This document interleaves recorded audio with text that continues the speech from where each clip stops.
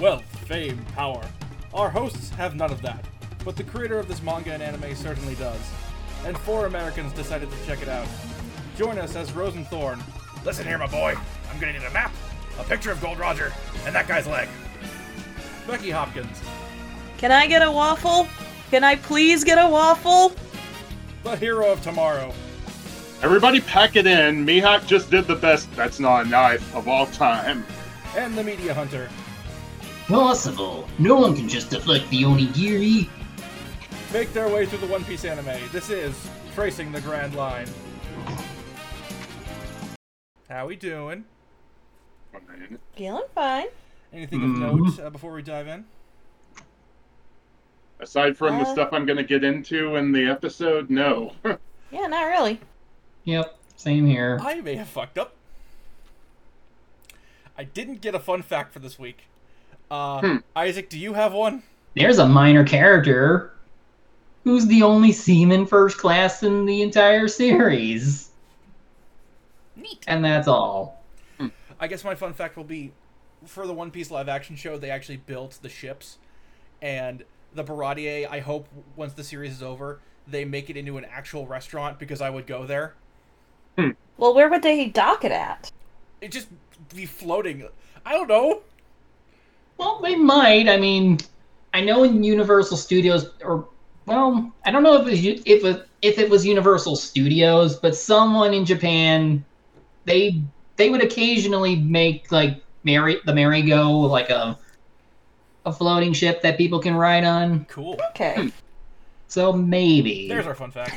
I mean, and look, I'm not saying your idea is impossible. I mean, if the set of the Popeye movie could still be a popular tourist destination in Malta, then... Exactly. Okay, here we go. 2003 replica of the Going Merry, which may not be fully functional, was created and has been present at a number of exhibitions sponsored by Shueisha, Toei Animation, and Fuji TV in Odaiba, Tokyo. Neat. Okay. I will probably go there. The only problem with making the Baratier a free-floating restaurant in real life is that it would be in international waters, so obviously libertarians would try and commandeer it. True. Mm-hmm. Well, just kick him in the nuts. They're libertarians. They don't have any. Kick him in the closest nut. Kick him in the taint. Everybody's got a taint. With that energy in mind, episode 19. The 3 sword styles passed. Zoro and Kuina's vow. Looks like it's time to learn more about Zoro. 4Kids title, Zoro's Pledge. Simpler than the original name, but it gets the point across. Perfectly fine, yeah. My first note is the line from Usopp, "Just leave the cannoning to me!" We open on a peaceful day aboard the Going Merry. Oh hey, cannonballs, and they have a cannon. I love Luffy just completely ignoring Usopp's story. And Luffy's talking about a reef that would make for excellent target practice. Man, it's a good thing this is in our world, or Luffy would have killed the Great Barrier Reef instead of, pollution. Yeah. Yeah. Don't mess up the ecosystem, Luffy. Please, like he would ever do that. Wink, wink. Don't you do this to me. Is Luffy gonna get attacked by Greenpeace? Anyway. Let Zoro sleep. There's not much going on right now. I like the almost Looney Tunes sounding brass band cover of "We Are" as Zoro's flashback starts. I can hear that playing in New Orleans Square. Yeah. Flashback to, excuse me. There's not much going on right now. There's so little going on, in fact, that we flash back to Zoro as a child. Young Zoro is played by Brina Palencia, who we'll discuss in depth when she debuts as one of our main characters in the present. In Japanese, it's Megumi Urawa, who was Erasa and Oob in DBZ, Irio Winner in Gundam Wing, Hajime Imori in Toei Yu-Gi-Oh!, Cody in Digimon, and Yotaro Rindo in World Trigger. In the 4Kids dub, young Zoro was Andrew Reynolds, who voiced Streaks in Street Sharks, Morty, Harley, and the Mexican stereotype Pancho the Ludicolo trainer in Pokemon, Archie Andrews in Archie's Weird Mysteries, Connor in Cubics Robots for Everyone, Noah Kaiba, Mako Tsunami, and Leon von Schroeder in Yu-Gi-Oh! Oh, no. Rick the Hamster in Kirby Right Back At Ya, Fried Ricer in Fighting Foodons, Gamma, Beta, and Epsilon in Sonic X, Tal Ren in both dubs of Shaman King, Bolowski and Young Zane in Yu-Gi-Oh! GX, and, weirdly enough, himself in an episode of The Simpsons. Weird. It feels like 4Kids does less of the hire a woman to play a child thing that a lot of other dubs do, which, I mean, sometimes that can work, but whenever I've heard that, like, I've heard bits and pieces of, like, 4Kids male, grown men trying to sound like little boys voice acting, it's just off-putting. Yeah. It was here, as far as I remember. Yep. So his town had a kendo school, and he tended to challenge people. And we meet Zoro's eventual teacher, Koshiro. Like- Good. No?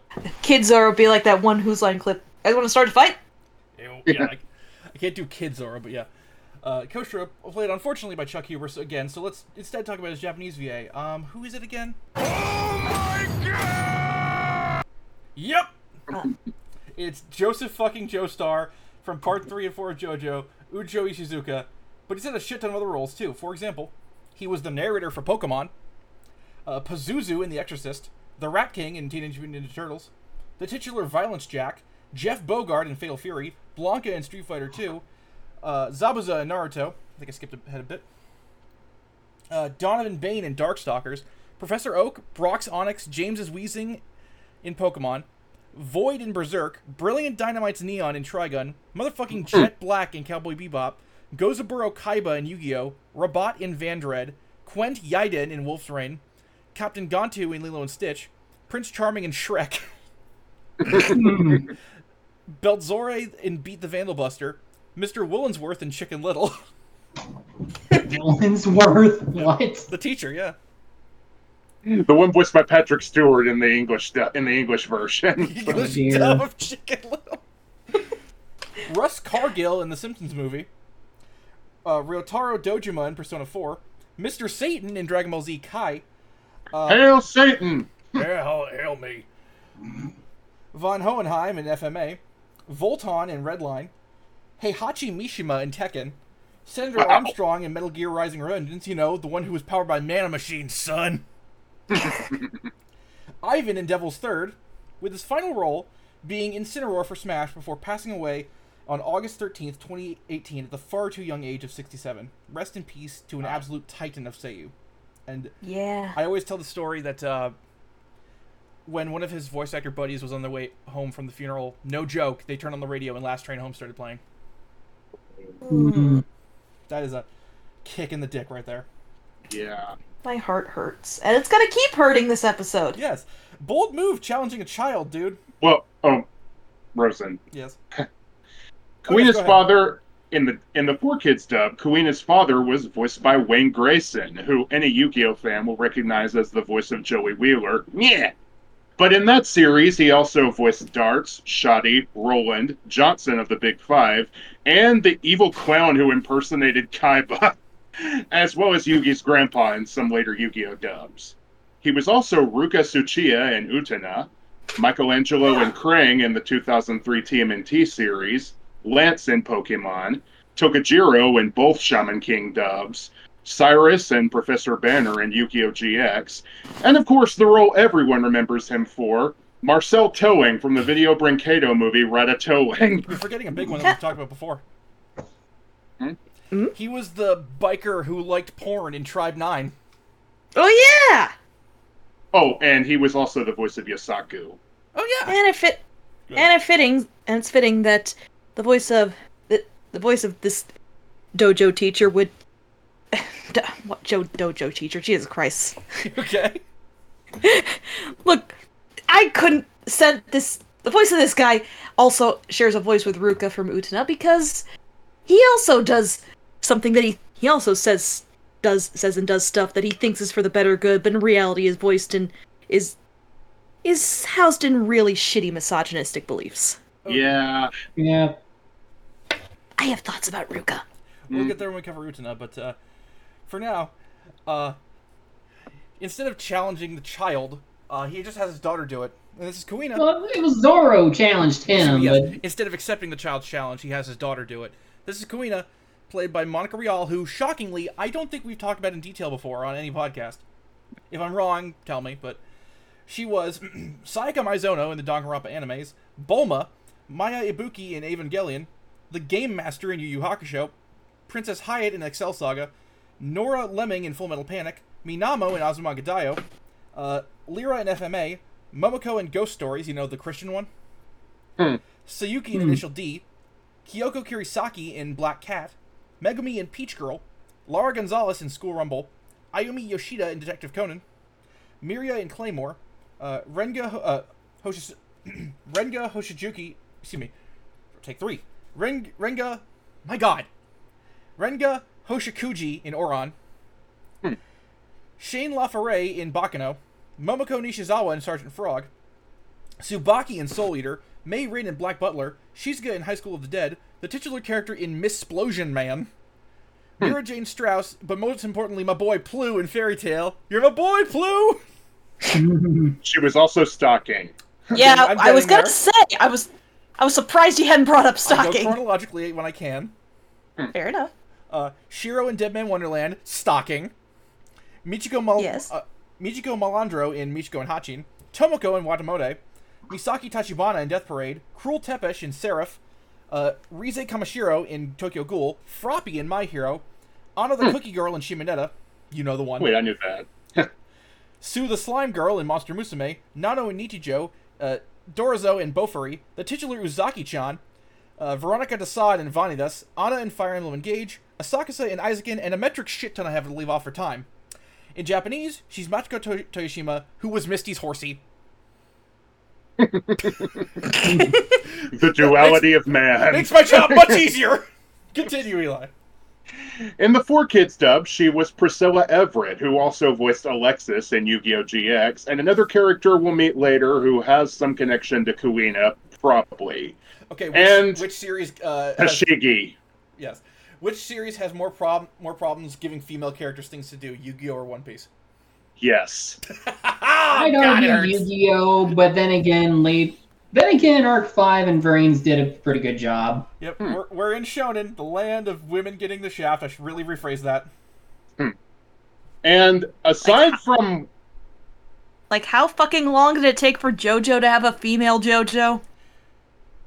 That's for Too the long. Show. Go ahead. Was it? Didn't Part 6 come out in the 2000s? Yes. Yeah. That's still like 15 years into JoJo's legacy. Anyway.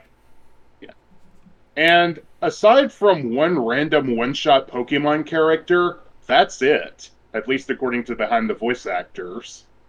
So he used to believe in as many swords as possible style. Yeah. They're just He started off flopping as some punk kid who wanted to become a dojo destroyer, but he knows nothing about swordplay, as demonstrated when he just picks up a ton of bamboo swords. Like, we learn in a second that he hasn't even held a sword until now. So what was your plan again, Zoro? As many swords as possible! My plan was win. Destroy the dojo. Step 2. Step 3, three. profit. Oh, so he was always just like this, huh? Yeah. He's got that Mondo mentality, but it doesn't work for him as Kuina whips his ass. Also, 4Kids censored the red mark on Zoro's face left by the sword when Kuina hits him. Come on, guys, it's not blood. Yeah, it's just... It's a It's bruise. just... Yeah, you get red marks anytime you get hit by something. Red is too scary. Guess we better censor Luffy's vest then. Is 4Kids comprised of bulls? So, essentially, Zoro's quest started because he was a stupid boy who couldn't handle losing to a girl. Though, it becomes more tragic later. Mm-hmm. Zoro's childhood goal was to beat Kuina, and he trained every fucking day to do so. To his credit, he became a beast with his chosen sword style. Yeah, and apparently he does well against other opponents. Like, he's the best student in the dojo, but Not Kuina still wins against him 2,000 times in a 2,000 row. times in a row! Like, Over goddamn, a girl! year. Yeah, over a year. Meaning, Like, let's divide 2,000 by 365 real quick. Be generous and say it's not a leap year. That means he was challenging her over 5 times a day. Yeah, 5 to 6 times a day. Yeah. And losing every single fucking time. I give up after 1 day. Yeah. And it's pretty clear that she's doing this to give him a rival to get stronger than. Like, if things had continued on, these two would have been legit rivals. Though, sadly, that would never happen. Mm-hmm. Yeah, he was just always like this. So apparently, Koshiro can't trust the dojo to Kuina, who heard that. And fuck you! It's apparently because she's a girl. So, remember when we said that Zoro would be Japanese if this were in the real world? Well, here we get some sadly real-life Japanese gender norms here. Thanks, I fucking hate it. Yeah. You will never be the strongest swordsman. You'll be the strongest swordswoman, unless there's something you need to tell me. I will accept you if you are indeed decide to be a man, but I will not accept poor grammar. Wano was not for a long time, and even then he would not last in Wano. Yeah, they're gonna pull a walk hard and battle with real swords. I just expect I'm cut in half pretty bad here. Does anyone know how to fight with a real sword? Ooh. You know, Yes.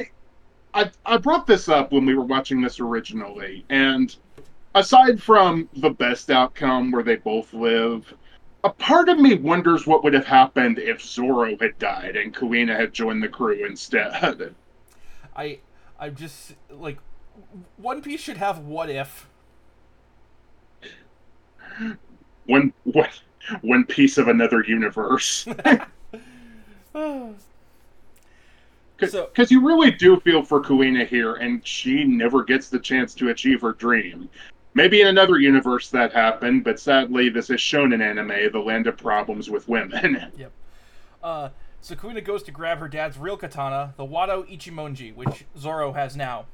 The fight begins, and it's awesome. The show's so great at quick sword combat. I was thinking, there are many problems with the Star Wars prequels. I disagree with the ones that say that the lightsaber fights are too fast. They're not too fast. They're just badly choreographed. This proves that you can have a fast sword fight and do it really, really well. Oh, yeah. Mm-hmm. And it's also clear that she won, partially because Zoro isn't used to how heavy real swords are yet. But if one sword equals 100 men, then 200, then 2 swords. Damn it! Let me try that again. If one sword equals 100 power, then 2 swords must equal 200 power. We'll go with that. Yeah, it's the Lloyd Irving approach.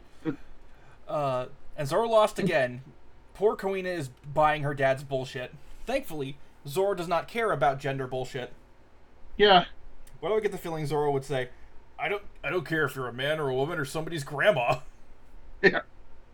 Also, it's pretty obvious, but the scene where Kuina mentions that her breasts are coming in was cut out of the 4Kids version. Yeah, I'm okay with that change. That was, I get what she means, but it was creepy. She's 11. Yeah, so yeah. Not something I need to hear about, frankly. But I mean, I have more complicated views on this because, quite frankly, I think that young girls do need to hear that, puberty fucking exists. Yes, I'm not saying that. I'm just gonna shut up and let the actual person who knows what they're talking about talk. So go ahead, man. Yeah. Cause I mean, there is a tendency, like some girls do, or like in elementary school ages, do get their periods or start developing breasts, and obviously you can talk about it in a non-creepy way in animated shows. Like, hell, I remember my mind being fucking blown, like, when I was flipping through cartoons after school one day, and I caught a rerun of Braceface, of all things, on what was then Fox Family, and it was an episode explicitly talking about getting your first period. And I remember in 5th grade we even got the whole period talk with the guys in one room, the girls in the other room. And let me tell you, even then, I still felt nervous because I did not know what it was going to feel like to get my first period. There were so many things I had questions about puberty, but I was terrified to ask. So again, while I get your discomfort with the whole breast thing, at the same time, I do think we kind of need to normalize talking about puberty to an extent. Yes, and I'm not saying that it's something that shouldn't be there. It's something that, because of how society is, it's uncomfortable for me, but I get that it can help other people. Right. There's a lot of things that I honestly wish media I was growing up could have addressed better that I do think they are getting better at. It's just kind of frustrating, especially when you have a body whose puberty is specifically stigmatized by media. Yeah. But most writers are men, therefore we can't. Anyway, back to One Piece, please. Although, from a practical standpoint, Kuina, just get some chest bindings. Yeah. Fair enough. Or go full Amazon. Oh yeah. Well, that's more for archery. Fair. Anyway, the two make a promise. One of them will be the world's greatest swords person. Yep. Zoro doing arm pulls with a barbell in his fucking teeth. Yeah, he's also lifting a rock with his teeth so That's he can hold a sword in his mouth. And Kuina, she's dead. She fell down the stairs and died trying to get her katana's whetstone. And yeah, it's just super fucking sudden. And it's a bold decision, but I don't know how to feel about it. I believe it was last episode that we brought this up, but I warned you about stairs, bro! It keeps happening! I think it's also a meme in the One Piece fandom that she was defeated by the greatest villain in the series, down the stairs. On one hand, that's funny. On the other hand, you couldn't think of a better way to kill her off. What, would you rather have her die of plot disease? Honestly, yes, because disease can strike at any moment. It's Kuina. She was competent enough to defeat Zoro 2,001 times. How the hell does she die to stairs? I think here's how I would have fixed this. You can still have the stair thing, but have her be carrying her sword, and she trips and falls on the sword. That way she at least dies to the sword. You know, it's kind of that sounds kind of similar to how, from what I understand, quite a lot of servants back in the Victorian days would die falling downstairs to the servants' quarters because, they were carrying, like, trays or baskets and stuff like that. And, back in the old days, they didn't really have uniform measurements for how stairs should be. I just feel like it shouldn't have happened with Kuina, given how they established her. Yeah. One of these days I gotta show you those hidden killers of the Victorian or Edwardian or post-war home documentaries that aired on some British channel years ago. But they're really fascinating. Channel. Huh? I said, oh boy, some British channel. Look, I couldn't remember if it was like BBC or ITC or Channel 4 or what. Yeah. But, yeah, this scene is really sad. And you have to know that Zoro has a little bit of survivor's guilt over this because he pushed her to train harder and she fell down the stairs while getting her katana's whetstone. So, it's no wonder that he stuck with his promise until now. And here, we get what I think is the second worst example of 4Kids' horrible death censorship in this series. So, pretty much every 4Kids show had to remove any references to death. Like, you might think of an infamous example in Yu-Gi-Oh! GX where Aster Phoenix's dad was badly photoshopped out of a scene where he discovers his corpse. Or how Maria was taken away in Sonic X. But here, according to the 4Kids dub, Kuina was beaten up by a boy from a rival dojo she defeated, and injured to the point where she was still alive, but she could never wield a sword again. I think this is what led to some fan theories later on where, there's a character who appears later on who, for some reason, looks like Kuina, and she even wields a sword. I remember there were fan theories that Kuina survived, but she got amnesia and came back as this character, although in the actual continuity that probably wouldn't be possible. I mean, and I said I was talking to Carl about this, and he suggested that it's probably a joke on our parts. And I say this is the second worst because I'm gonna have words when we get to Arlong Park. Oh, even I know about that one. No, I don't remember it. I will say, go ahead. You first. I need to think. I have gotten a few chapters into the manga so far, and Zoro's flashback occurs way earlier. So I can confirm in the manga we did see Kuina's body, so... Yeah. Not her face. Not her face. The theory still is. The eyes are gone. I know. My theory is more that her soul, metaphysical or otherwise, went to Shigi. And, yeah, Emmett had a really good theory, proposal if they both lived. Have them both join the crew because they're still both competing. Yeah, I mean, Zoro is constantly competing with Sanji already, so... Exactly. It would fit. And you really think Luffy would object to more swords? No, he probably agrees with Zoro's philosophy. Yeah. So, anyway, in regarding to the 4Kids edit, with the GX one, that one kind of made sense given what happens later. But then, in regards to this seems like probably a better outcome than the stairs thing. I disagree. Because I feel like her just getting beaten up to where she can never hold a sword again, that would be fine if we saw her again. But the fact that we never see her again, because, it's not actually what happened, kind of makes it worse because she just stops existing as a character once her function to the plot is gone.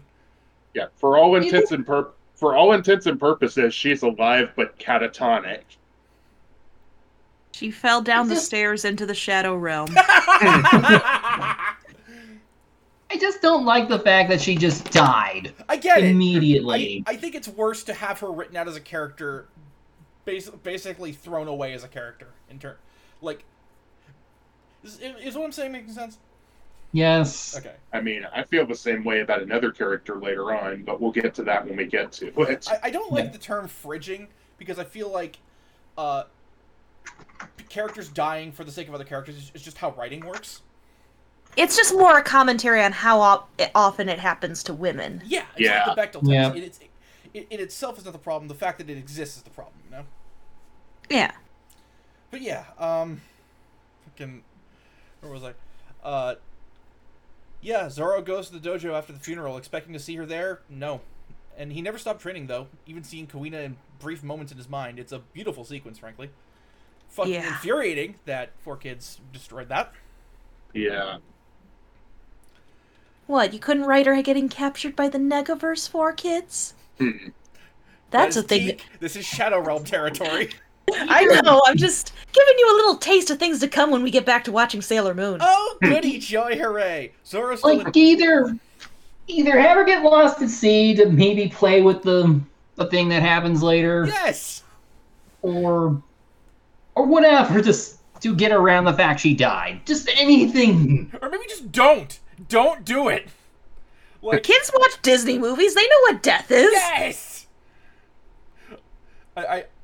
Oh, man. Is there just a mandate saying you can't say die on Saturday morning TV? Yes. I guess. I'm guessing. I think so, probably. Like, that's the reason that 4Kids took out all the guns in Yu-Gi-Oh! Turns out Koshiro actually wanted Kuina to slice through the glass ceiling. Probably should have told her that, dude! You dick! Yeah. Zoro still intends to keep his promise of being the world's greatest swordsman, Koshiro giving him Kuina's sword, her spirit, and her dreams in Zoro's hands. Scene where just little Zoro finally allows himself to cry. It's just... Yeah. Yeah. I hadn't noticed that was the first time, yeah. And the music, oh. Yeah. Yeah. 8 years later, Zoro's able to slice off... 8 years later, Zoro's able to slice giant fuck-off boulders with his three-sword style. And he's still... You okay there, Becky? Yeah. And he still visits Kuina's grave, and now he's off to fulfill the promise to her. I would have loved it. Zoro, yes, Sensei. The exit to the village is that way. Never. And I love how Jeff was like, and never forget how to return to this place. You kidding? It's always going to be on my mind. 2 years later. How the fuck do I get back? Back in the present, it's pretty obvious that Usopp should be the ship's marksman. Luffy agrees and realizes they need a cook. Okay, he thinks they need a musician, but they need a cook too. I like how even Usopp didn't believe he hit that rock on the first try. Shit, we've got company. And then, Yeah. and after Luffy says he can't be the captain, Usopp says, and I quote, "I'll humor you for now, but the second you do anything cowardly, I'm taking your post. Remember that for later." I can't fucking believe that.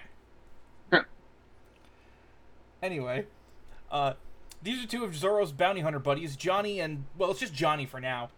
Johnny's played by the late great Christopher Ayers, who was Frieza, Miki in Initial D, Garuga in Yu Yu Hakusho, the manager in Cromartie High, Sawada in Desert Punk, Jin Uzuki in Xenosaga, Sid in Devil May Cry, Camillo in Romeo... Did we skip their introduction?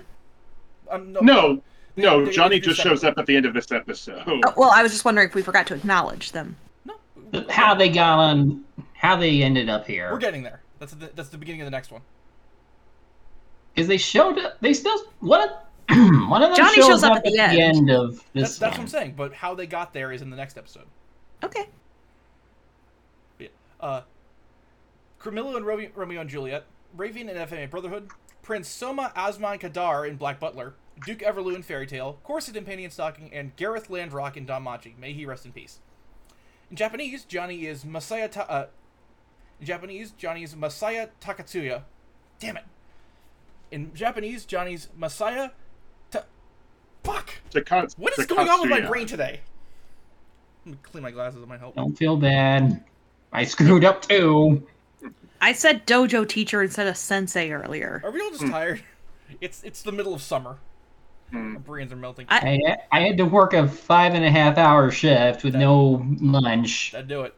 And I also saw Barbie after. I had a busy day that was also very much a hurry up and wait day because our fucking printing machine at work broke. In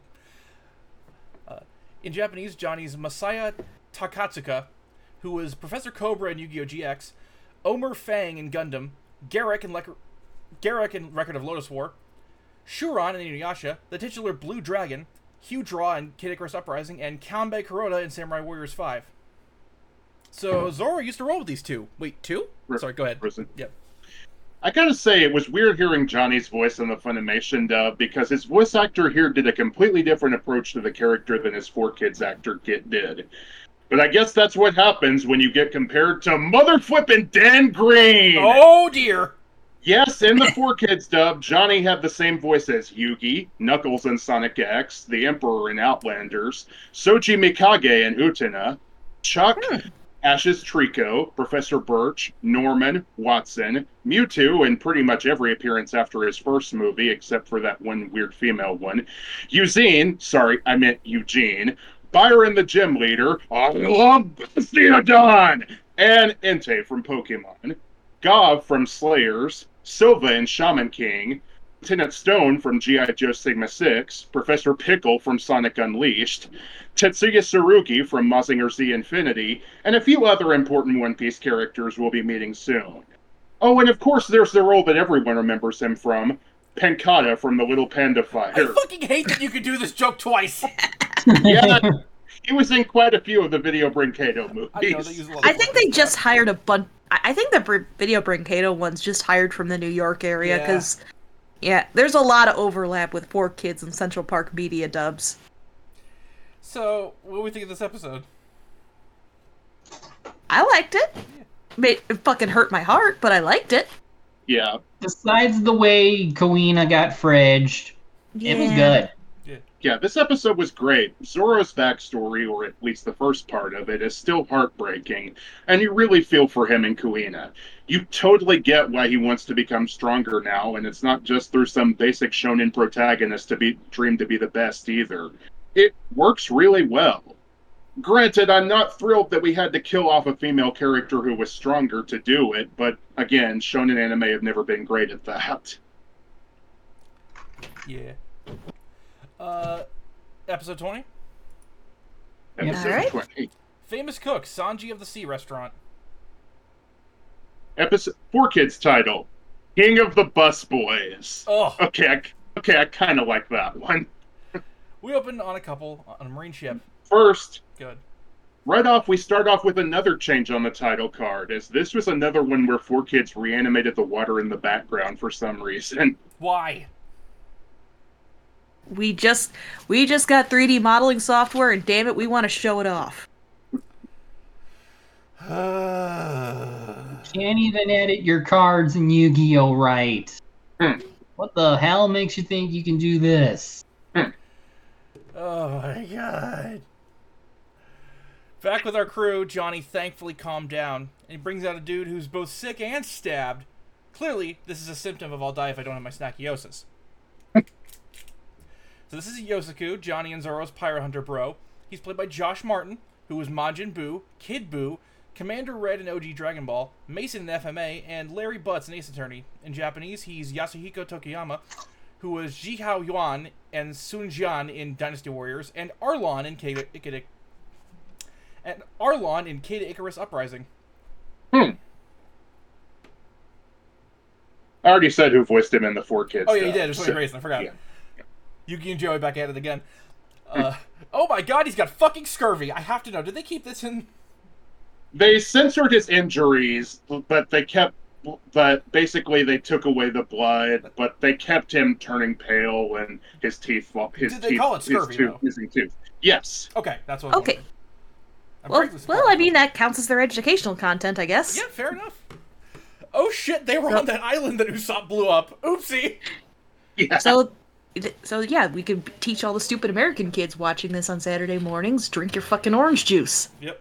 And see, kids, this is why we called British people limeys back in the day. Is it really? Yeah, because they carried limes on their ships to avoid scurvy. How dare you want to avoid a life-threatening illness? Also, Nami seems to know a lot about citrus. Yeah. She likes tangerines. We've established this. I know. It's like with Hajime with the oranges. I like how when Luffy and Usopp were barreling in to grab the lime, barrel, you can hear the legit running cartoon bongo sound effect. The sound effect. I was fucking losing it. But yeah, so Johnny and Yosaku are absolutely fucking, right? Yeah. They were traveling together before they met Zoro, at least according to that episode we'll see later. Yep. You know I don't do anything straight, Johnny. Thankfully, Nami has a brain, and yeah. Drink up, sick guy! And then he died of his fist. Damn it! Someone else say it.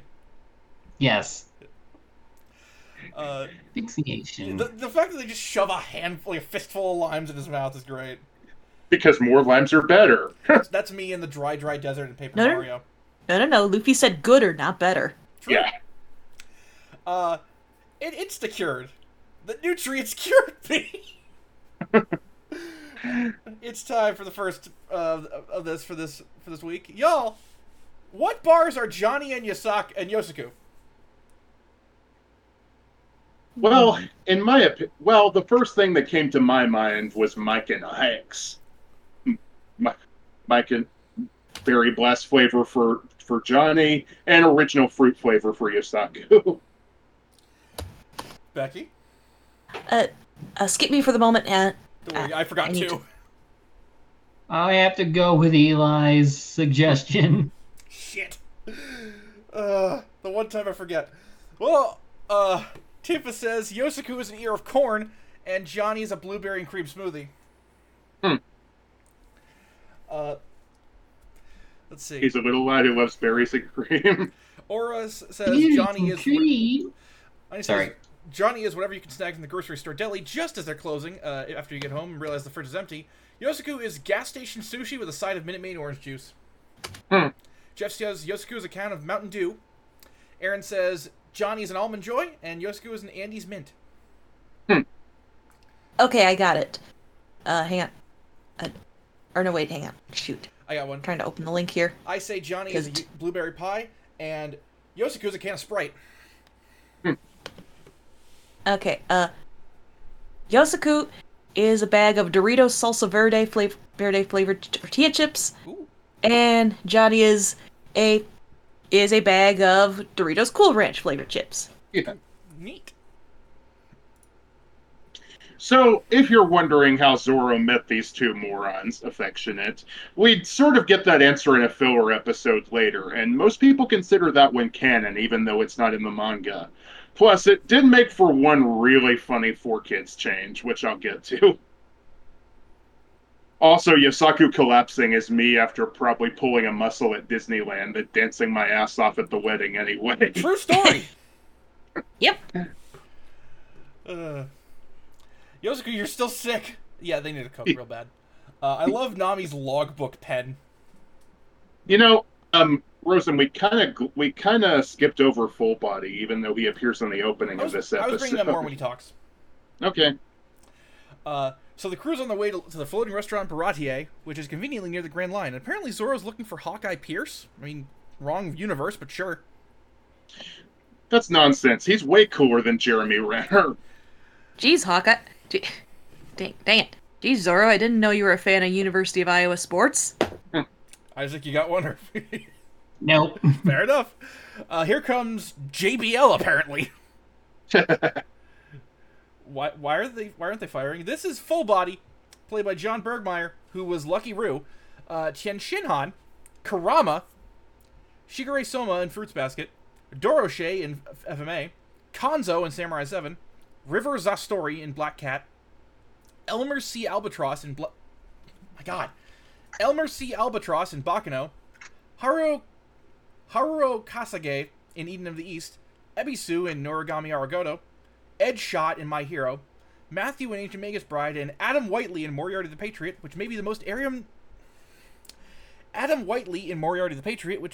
Aryan name ever.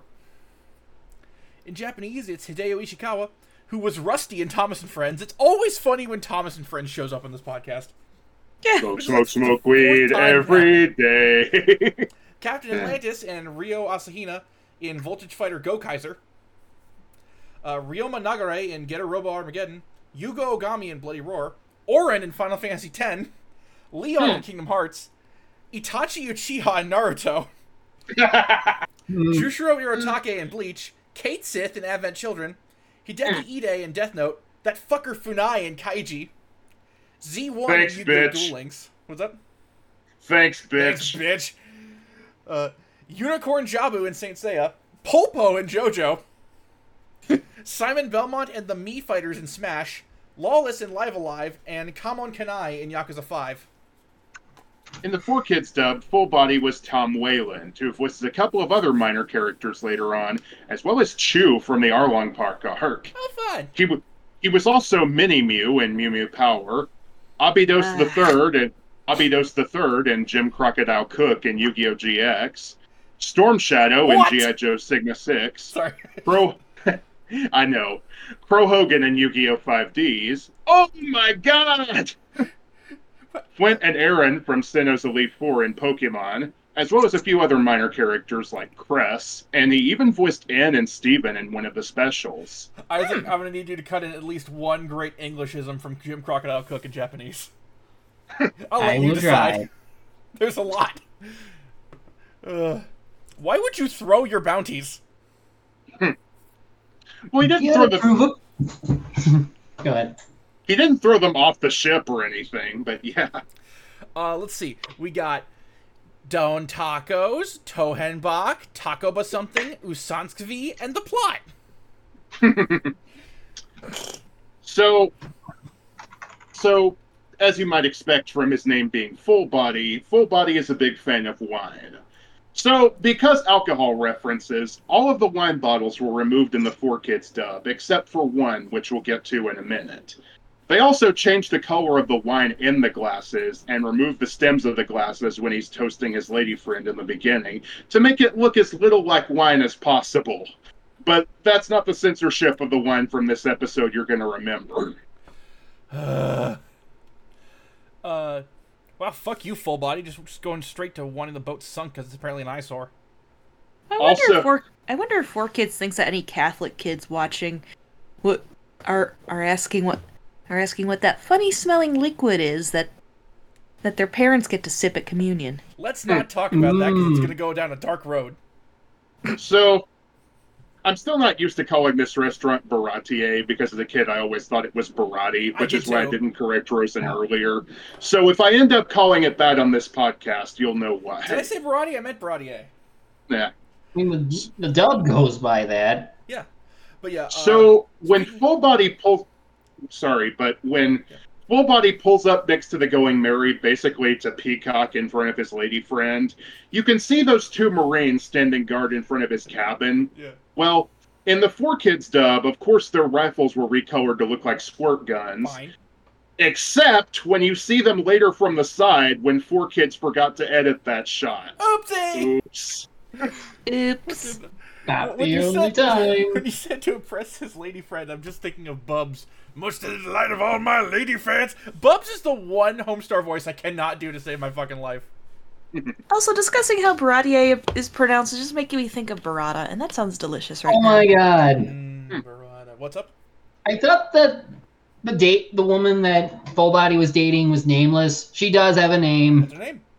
Her name is Moody. She's Funimation voice has her as Colleen Clickenbeard. Oh. Japanese VA is Hiromi Nishikawa. I can't look that up right now. Or fuck it. She was Nishikawa was Torpedo Girl in Bobobo. Nice. And she didn't seem to have much else in the way of roles. Fair enough. Yeah. Torpedo Girl. She was. Jesus Christ. Her name is Moody. Does she have a point? Becky, look at this. Sorry, I can't. Oh, you're good. Look at this character. Oh, hang on. Luke Yola in The Legend of Heroes. Let me see. I didn't have the stream open, so let me see. Oh, damn. Yep. I can show it. The rare underboob armor. It just Baron seems von funny. Underbuben. It's always funny to me that some of the characters who are like otherwise not important have the funny names. Yeah. You gotta name something. Yeah. It's a bunch of Sailor Moon roles. Yeah. She's known pretty much as Torpedo Girl and Luke Yola. That's about it. But yeah, speaking of dark times, Nami is not okay. Yeah, that's some PTSD response going there, right there. Yeah. We've kind of already spoiled it given how much we've referenced Arlong Park, but it's clear that she has a past with this Arlong, whoever he is. Also, did you notice that the posters say wanted dead or alive? Well, 4Kids did, so that was removed. Poor kids. Are they just glamour shots now? What the fuck? They still have the dollar sign, they just took out the dead or alive part. They're not even dollars! Well, the berry value would hurt. Yeah, I legit thought 4Kids would just change them to dollars. No, they didn't go that far somehow. Anyway. Gum Gum Slingshot, fuck yeah. Oh god, he lost the balance and hit the Baratier. Now, I said before that Gum Gum Balloon would lead to a weird moment later, and this is it. I know this is technically a manga difference, but I asked Isaac if I could talk about this one since I did bring it up. In the manga, originally Luffy used Gum Gum Balloon to return the cannonball, which mistakenly goes in the wrong direction. But in the anime, he instead tries an anime original Gum Gum Slingshot technique to return it, but his hand slips. I kind of like this change, and I think it makes more sense visually. Yeah. It makes me think of any videos I've seen of slingshot rides at cheap theme parks breaking. Makes me think of Angry Birds. And Luffy just killed a man. No, he's not dead, but he did get injured, which 4Kids censored. Yep. This is Zeph, the head chef here. He's played by Grant James, who was Scar's master in FMA, Okawa in Desert Punk, Torneo Rudman in Black Cat, Rob in Fairy Tail, and a lot of old men. In Japanese, it's Koji Yada, who was Dr. Jiro, Dr. Mori Mori in Mazinger Z, Great Devil Yura in Getter Robo, Dandelion in Watership Down, Libra Doko in Saint Seiya, Dario Brando in the Phantom Blood game, Grandpa in Klonoa, and Dintos in Kid Icarus Uprising before his death in 2014. May he rest in peace. I like Zeph. In the 4Kids dub, he was Robert O'Gorman, who also voiced Patty. He was also Admiral Seishu Mifune and Irresponsible Captain Tyler, and of course, Crump of the Big Five. Penguin.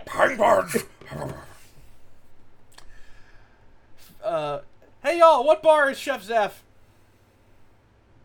This is the easiest one for me. Yeah. He's the Stay Puft Marshmallow Man. He totally is. Becky. He's Pippi Longstocking. Isaac. White chocolate Hershey bar. Fair enough. Fizz says he's Ashton's favorite, Chef Excellence. Aurora says he is, of course, Chef Boyardee. I'd have to say that is an excellent pick. Tifa says cream of mushroom soup. Phil says he's a white chocolate Snickers bar. I say he's either the discontinued restaurant franchise Burger Chef, or he is everyone's favorite Cadecorous character, Sam Widge. Luffy, to his credit, is very apologetic to Zeph before he relives some trauma of causing Shanks' disarming. Yeah. If Luffy did that to Zeph's leg, there'd be a lot more blood. Yeah. Yeah. Honestly, Luffy, 1 year of work is a pretty small fee for injuring the head chef of a restaurant and destroying part of his sleeping quarters. I mean, there is the other option. I'm gonna need your leg. Give me your leg! Come on, you're not using it. Yes, I am. Damn it! But yeah, it looks like Luffy's gonna work for the Baradier, unpaid for a year as a dishwasher. Nami, what's a year? Oh, Usopp's like, maybe they'll only have him working for like a month. You optimist. And is it time? I think it's time. We meet our newest cast member, Sanji. He's played by Eric Vale, who was future Drunks in Dragon Ball Z, Dryden Fossa in Escaflowne, Rondo in Yu Yu Hakusho, Yuki Soma in Fruits Basket, Sulph J. Kimbley in FMA, Koichiro Iketani in Initial D, the titular Desert Punk, Larry Anderson in Zoltzi Ray, Oji Kurosuma in School Rumble, Sid in Claymore, Huey LaFerre in Bakano, Francisco in Romeo Juliet. I always don't know if it's ex-Juliet or cross-Juliet, so I'll just go with and Juliet. I always say ex-Juliet. Japan with the cross stuff. Wise in Spice and Wolf, Justin Law in Soul Eater, Kashurn in Kashurn Sins, Takashi in Death Parade, Ono in Ass Class, Nishiki Nishizo in Tokyo Ghoul, Shigaraki in My Hero, Satoru Nanashi in Danganronpa 3, that one's just for us, Pandora's actor in Overworld, Phoenix Wright in Ace Attorney, the anime, Shinji Kamuro in Mob Psycho Season 3 probably, and Nuno Kargan in G-Witch. In Japanese, good. No, go ahead. I need to build up to this. Oh boy. In Japanese, he's Hiroaki Harada, who was Leomon, Hunter the Cheetah in Spyro, Keigo Okita in Hajime no Ippo, the titular Joseph King of Dreams, Genma Shiranui in Naruto, Neo in The Animatrix, Denahi in Brother Bear, Yaramir Lipsky in Monster, the Riddler in The Batman, Pip in Hellsing Ultimate, Balflair in Final Fantasy XII, Benny in Black Lagoon, Virgil in Devil May Cry, Caliburn in Sonic and the Black Knight, Laguna in Dissidia, Orlando Haddock in Catherine, the titular character in Rango, I think he was also Jack Sparrow in Kingdom Hearts, Wild Tiger in Tiger and Bunny, Samuel Rodriguez in Metal Gear Rising Revengeance, Polnareff in All-Star Battle. Oh. Original. You Cancer Death Mask in Saint Seiya. Redestro. Look, it's from what I understand about Saint Seiya, it's referring to the Zodiac sign. I realize that. It's just a very fun... Cancer Death Mask is the edgelordiest name I've ever heard. It's like up there with Ragna the Blood Edge. Rackham in Grand Blue, Godot in Ace Attorney, the anime, Max Lobo in Banana Fish, and Noah Vix in Astro Lost in Space. Oh boy, this one's pretty infamous. Yeah. In the 4Kids dub, Sanji was voiced by a guy named David Moo. He also voiced Panic in Yu-Gi-Oh! And Zelos in Slayers. And that's about it, because he retired from voice acting and now runs a New York bar. Also, he was a Also, he was a contestant on Jeopardy once in 2019, where he came in second place and walked away with $2,000. Good for him. Look, I don't dislike David Moo as a person, but my god, 4Kids direction for Sanji was fucking awful. I don't know what you're talking about over here. When you talk about bad 4Kids voices, Sanji is usually near the top of the list, and for good reason. It's not just the pointless Brooklyn accent. He just had a voice that was terrible for Sanji. Honestly, he got so much hate for this role that I feel kind of bad doing that now. You know what, David Moo, or Mr. Moo if you prefer. I'm sorry, Mr. Moo is not good. I don't drink, but I can promise you that if I'm ever in New York, I'll stop in at your bar, and if you happen to be bartending, I'd love to order a mocktail from you and have a nice civil chat about your voice acting days. I know they're long behind you now, but you seem like an interesting guy. You seem like a cool dude. I just don't understand why they picked a Brooklyn accent, because when it comes to anime dubs, I'm used to people picking... I'm used to them picking, like, New York or Southern or whatever accents for people who have a Kansai dialect, and I've never heard of Sanji having one? No. Because he does not. Like, He's not... Good. He's not from Japan. Like, there's no Japan in this world. He's fucking... Isn't he French? Well, technically, there's no Japan in this world. Okay, but in the real world, he would be French. Well, no. Otis said he's British. He's British? I thought he said French. Hang on. Let me look this up. French would make more sense, given that his attack names are in French. I think it's... Yeah, I think you're confused because his actor in the live action is British. Ah, okay. I'm trying to look. I'm looking at I just remember people making a big deal about Sanji's live action actor being British because they were like, wait, he's a blonde British chef? And then immediately started with the Gordon Ramsay memes. Yeah, it's French. Okay. Yeah, I was gonna look into the Straw Hat thing. That's fine. And with the first appearance of Sanji, we've got two pretty infamous 4Kids edits to go along with it. Oh boy. Yeah, I know one of them. First, we got to talk about Sanji smoking his lollipops. Look, okay. Yes, Sanji is almost... Go for it. You first. Hot take. I'm fine with this change. I mean, on paper it's not bad, but that also means you have to edit the smoke out of every shot where it's lit. Oh, it's a ridiculously hard amount of work. But like, as someone who, I don't know, I got a thing with smoking. It's my own personal thing, but like, I'm fine with it. Well, in the original, Sanji is never seen without a cigarette in his mouth. Well, almost. 4Kids couldn't have that, but it'd be too hard to edit it out of every shot, or at least that's what I would say if it weren't for what happens with a certain character later. So they changed it to a cherry lollipop and simply removed all the shots where Sanji could be seen lighting his cigarettes. It's stupid, but not as stupid as some of the edits we'll see later. I think it would be funny if they accidentally kept in one of those lighting shots, so he's just lighting his lollipop. Like, I get... You can't promote smoking to kids. I get, obviously. This is the point where you sell off the fucking show. Yeah. Did they really? They should have. Also, good. I legitimately forgot that Yosaku also smokes cigarettes, but they edited out his too. You said that. This is gonna be a deep cut. You remember that episode of the Boondocks where they referenced that one YouTube video, the smokes with cigarettes kid? No. Oh. It's too deep of a cut. Basically, they did a Halloween parody, where instead of Michael Myers, it was a kid who just is a sociopath and just likes doing bad stuff. Still kept in Dr. Loomis though. Anyway, I'm getting off track. Well, God. I can't talk about 4Kids edits though without talking about this one involving Full Body. I said before that all but one of the wine bottles were removed, and that one is the one that Sanji brings to Full Body's table. But that bottle, according to 4Kids, contains grape juice.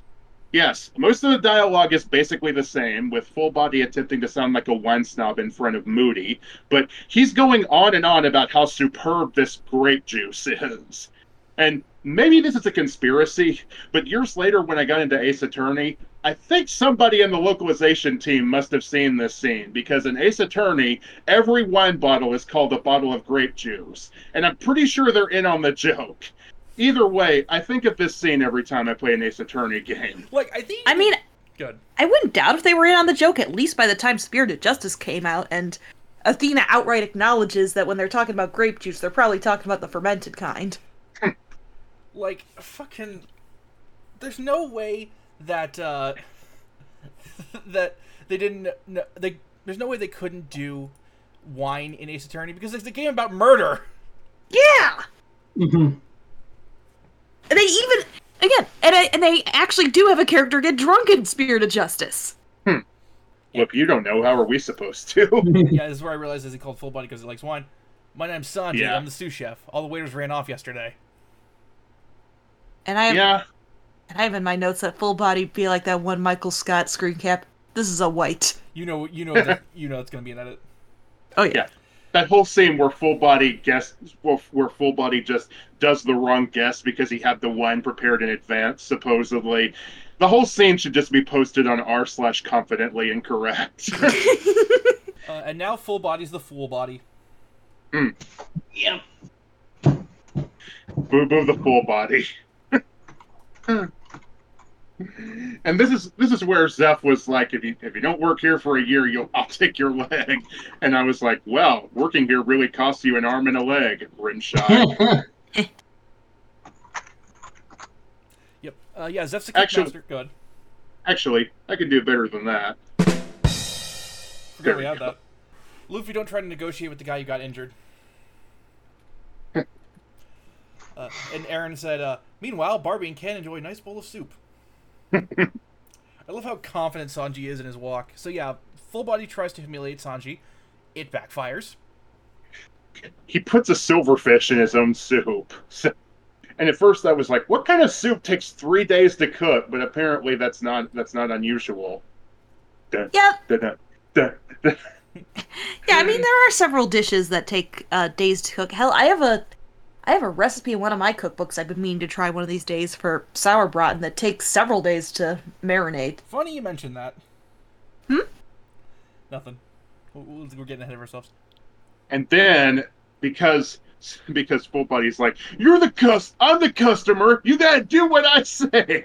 And he just knocks over his own bowl of soup but he wasted food in front of Sanji, so hey, Full Body, you done fucked up now. I just Gladiator! I just want Sanji to put his cigarette out on him. That would require putting a cigarette Please. out. That's not happening. Yes, Sanji wouldn't waste a cigarette on him.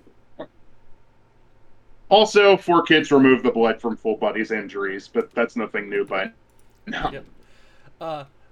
Zeph, you don't know how stupidly stubborn Luffy is. No, he does not. And as the other crew members arrive, turns out Sanji whipped Full Body's ass. Yeah. He bodied Full Body. Yeah. I'd forgotten how great Sanji was. Yeah, this was a fun episode. I liked Jisaku and Johnny's introduction, but Sanji's was amazing. Oh yeah. Yeah. I mean, you endeared me to him right away by having him beat up a guy who shittied customer service workers. Right? Yeah? Mm-hmm. Like he has his moments, and even after Look, his like, well, I we're going to be know- seeing part of his character trait in the next I've been episode. warned they lean into the horny too much. Don't worry. Yeah. Like even with that, he still has plenty of good stuff to Yeah, him. like, he's not defined by the horny like certain other characters, Meliodas, Mineta, Roshi, Rodius. Anyway, episode 21. Japan, you need to- Good. Japan, find another joke. Please. Also, this episode we have a Panda Man sighting. Can you guess where he is? Do that again. Panda Man sighting. Can you guess where he is this time? Is he one of the Baradier customers? He is. Oh. Is there more? It was at around 6 minutes and 52 seconds. Oh, okay, yeah, I wouldn't have gotten You the can time. clearly see him in view. This Okay. Yeah, Becky, you may need to make a couple logos for this. Or, I might have Casey. I'll ask Casey if she wants to do it. Okay. Because I realize we have a thing coming up, but, See, my first thought was me thinking back to One Piece Unlimited Adventure, and I was just thinking of him like clinging to the rock face of the island where Krieg's on. episode 21?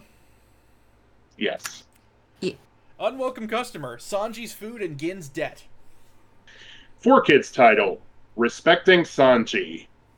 Okay, this one I straight up don't get. What does that have to do with the episode at all? Sanji's not the focus at all in this one.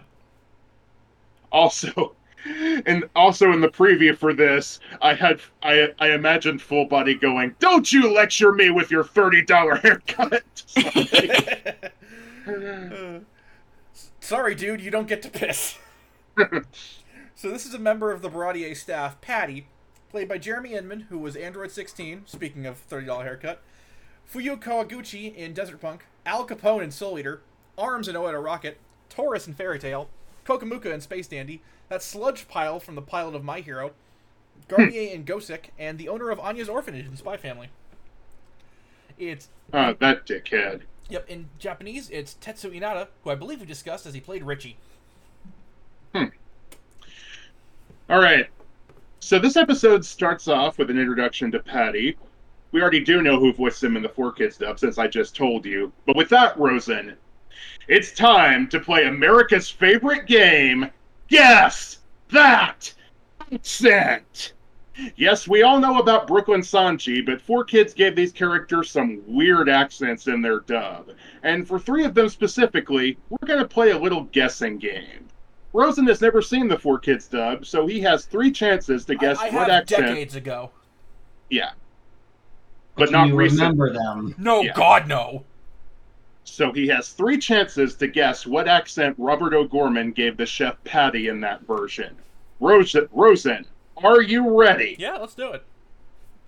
All right. I'm going to go with French. Nope. Southern. Nope. Gay. Gay isn't an accent, but also no. I'm thinking at the time, in 2004, that they absolutely have a gay accent. Well, the correct answer is Irish. Irish? Yes, despite being named Patty Oh, instead God of damn it! Paddy. 4Kids, you turned his name into a slur! Oh, Jesus Christ! 4Kids saw Patty to get fit to give Patty the chef an Irish accent. Yeah, because when I because look at that motherfucker, I think, oh, that's an Irishman for sure. he has green hair, of course you do. It's blue, goddammit! It's blue because it's shaped bald in anime! 4Kids, haven't the Irish suffered enough? This is the Troubles too. God.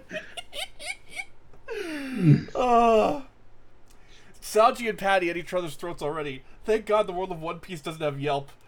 By the way, we've been going for the hour and a half. This is gonna be a long, silly episode. I hope you're fucking ready. You're not. Oh God, you're not such a big shot now, are you? Becky, please put Spamton glasses on Full Body. Yep. I'm adding that to the doc. Also, Patty, shut the fuck up. Full Body had this coming. He did. As somebody who briefly worked in retail, we've all dreamed of doing this to an asshole customer. Oh yeah. Mhm. We're in international waters right now, technically, so what are they gonna do? No badge? I mean, Uh, how much fucking water is there in the One Piece universe? Would international waters even apply? A lot. It's like 95% water. Anyway. We don't even know how big the planet is. also, Patty's greeting was slightly different in the manga. Instead of... I do love his greeting in the anime of, "Hello and welcome, you damn crook." But in the manga, he said with that same smiling tone, "Welcome, Squid Face." I like that one better. So that's where Sanji. Yeah, the world of One Piece is just one big, massive line of land circling the world, and then the rest is just islands. Okay. So that's where Sanji got his temper. Zeph rules. If you two want to fight, keep it in the kitchen. I think the kitchen is the worst place to fight, actually. There's knives there, you'll be fine. I guess you gotta be pretty hardcore to be a chef for pirates. Yeah. When we move into the kitchen for a bit, 4Kids also changed the wine bottle that Patty was pouring into the wok at one point to be pouring green liquid into it. Huh. I didn't know they made Shrek brand You wine. couldn't just call it olive oil? Or No, it's Ecto Cooler. People use wine in cooking all the time! Just change it to yellow so it looks like oil. Unless that's absinthe, which I'd probably not recommend cooking with. No! Again, Ecto Cooler. I don't think you should be cooking with Ecto Cooler either. I'm I'll an have adult milk steak virgin. over hard with your finest jelly beans. So this is Keen, played by yet another convicted sex offender. So instead, in Japanese, it's Kenichi Ono, who was Genghis Frog in TMNT, Asarada in future GPX Cymer Formula, the Doctor of the Quickshot contest in Trigun, Gutsman in the Mega Man anime, Minoru Fuji in Hajime no Ippo, Hyena in Kaiji, Risukuma Senpai in Puyo Puyo, and Sanger Zonvolt in Super Robot Wars. In the 4Kids dub, this took me some digging to find, but dear. apparently, according to the One Piece fan wiki, That Which- bastion of information. well, yeah, but it was the only one who I got know, his it's all we name. got, but yeah.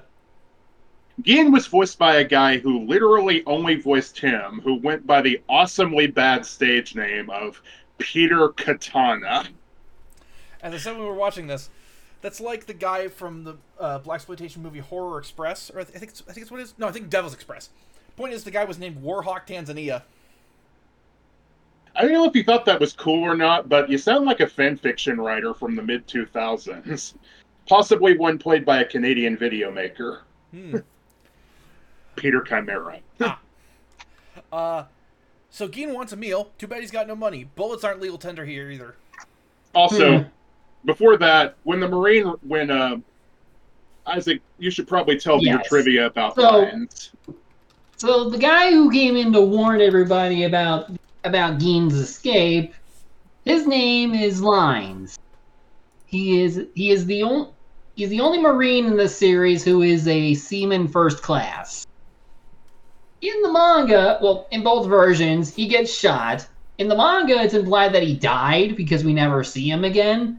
But in the anime, after like Gein gets beaten up and whatnot, we see him crawl away with full body. With every other Marine, their sperm has to fly coach.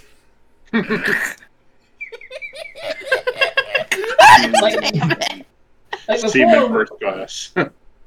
like seeing as I've seen the 4Kids dub first, I thought maybe that was just a 4Kids thing where because he gets kicked from behind, and then because he lived, he gets to crawl way later. But nope, it's an anime It's thing. actually dumber in the Funimation dub.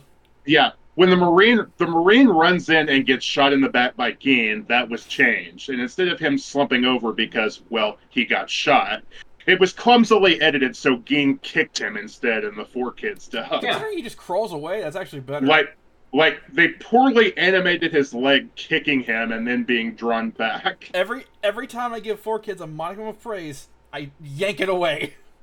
They also removed him threatening Patty with his gun, as well as the blood on his face. You big disgrace. So yeah, Sanji edit. What was he cooking? Sanji, because he's a good dude, feeds the starving man because in his mind, anyone who's hungry is a customer. How difficult it is to survive. Golden Corral's new slogan. Like this little moment where this little moment is great because he believes people shouldn't go hungry on the ocean. We'll get to that later. So naturally, Luffy wants him on his crew. Yeah. When Sanji mentioned the customers coming just to watch fights between the customers and the chefs, I just thought of that bit from Ice Age. Hey, look at that. Dinner and a show. Speaking of walk hard, though, when Gin was saying how scary the Grand Line was, I was like, you don't want none of this Grand Line shit, Monkey D. Luffy. I think I'm gonna try it. Yeah, so Zeph turns out he used to be a pirate, and this ship is his treasure. going by last time, it's probably going to sink to the bottom. Not everyone loses their treasure in this anime. I mean, Luffy still has his. True, true. Customers are coming here to watch the fights. What is this, hockey? No, it's Waffle House. No, that's later. Oh. Sanji can't join, and Luffy takes it the usual way Luffy does. Actually, no. Dude got shot near the entrance, so it's probably the Denny's that's near me. There you go. For those who don't know, the closest Denny to me, a guy got shot in the parking lot, and the people behind it just recently got found guilty. So, yeah. Another one of the chefs is Carne, played by Charles Campbell, who was the narrator in Golden Boy, Garneth in the Fire Emblem OVA, the Old Man in the Sonic anime movie, the Old Man Owl in the Sonic animated movie, Katz in Escaflowne, Robert Meyer in Red Garden, Soichi Isozaki in Darker Than Black, Mana Walker in D. Gray Man, Santa in Oida Rocket, Wakaba Mine in Fairy Tail, Toyohisa Senguji in Psycho-Pass, Watanabe the Tree Dude in Devil, Kyoshi in Ass Class, Gran Torino in My Hero, Avery Richmond in Ace Attorney, and Professor Big Gelato in Love After World Domination. In Japanese, it's Shinobu Satouchi, who was Peter and Sam in Thomas and Friends. The dude that tried to claim Usagi broke his leg in Sailor Moon. Fox McCloud in Star Fox, and Dr. Wright in Smash. In the 4Kids dub, set the counter to 2, it's Sean Schemmel. He also voiced Helmeppo earlier. Yeah. But more importantly, Rosen, it's time for round 2 of America's favorite game, Guess That Accent! What kind of accent do you suppose that Sean Schemmel gave Carne? You have 3 chances. Boston. Nope. Southern. Nope. Smoker. The correct answer is Mexican! Oh god, no, because his name's Carne? Yes, his name is pretty indicative that he'd be given a bad Spanish Fuck accent. all could be- 4 kids, you racist pieces of shit! Also, he could be Italian. Carne is also the Italian word for meat, as we learned from JoJo. Yes, but we know how that went. Specifically, I'm pretty sure that Sean was going for Cheech Marin here, Oh god! which every non-Latin voice actor seems to do when they want to do a Spanish accent for Fucking- whatever reason. Fucking shit, man! That's horrible! Yeah, It's insulting to all Mexicans, and especially Cheech Marin. And especially Yeah. the one you're dating. yeah, it's not great, honestly. All due respect to Sean Schemmel, but this was a bad call. No, you put that on the director. Yeah. We get Don Krieg's backstory because Carne's a backstory machine. He's a scary Pretty dude. much. That's the backstory. Chef, fight! In regards to Patty and Carne, it's an old line, but it fits. You know they fight a lot, but the makeup sex is fantastic. Outstanding. Well, as long as they're not fucking in the kitchen. Yeah. So Geen dips Look. and... Look, PSA, folks, I know it seems sexy and impulsive, but please don't fuck where you prepare your food. No. So Geen dips and Luffy's put to work. Sanji's method of evidence disposal needs work. I really like this exchange between Gin and Sanji here, and it hits even better later. This is the nicest he's ever been to a man, though, considering how he Yeah. is later. Mm-hmm. Luffy And then we get the scene which is about what you'd expect from Luffy being a busboy. Luffy, don't pick your nose in the kitchen. I know there's a running gag about anime food looking great, but man, does that food look amazing. Yeah. As Luffy... I don't think Luffy knows how dishwashing works. Yeah. Chore boy, how many dishes have you broken? You know I forgot to count. How many breads have you made? Like, Luffy, have you ever even watched people do dishes? I mean, to be fair, he was being distracted by the conversation about Sanji. Also, Yeah. I think we learn his backstory, his childhood later. Yes, it's in the next batch. Really? And I gotta say... Good. Go ahead. Well, okay. The childhood stuff doesn't come until way later, I'm thinking, but the yes. stuff with him and Zeph is in the next batch. I meant Luffy, not Sanji. Oh, I'm sorry. No, Luffy is in for a long while. That's what I thought, yeah. I thought you were talking about Sanji earlier.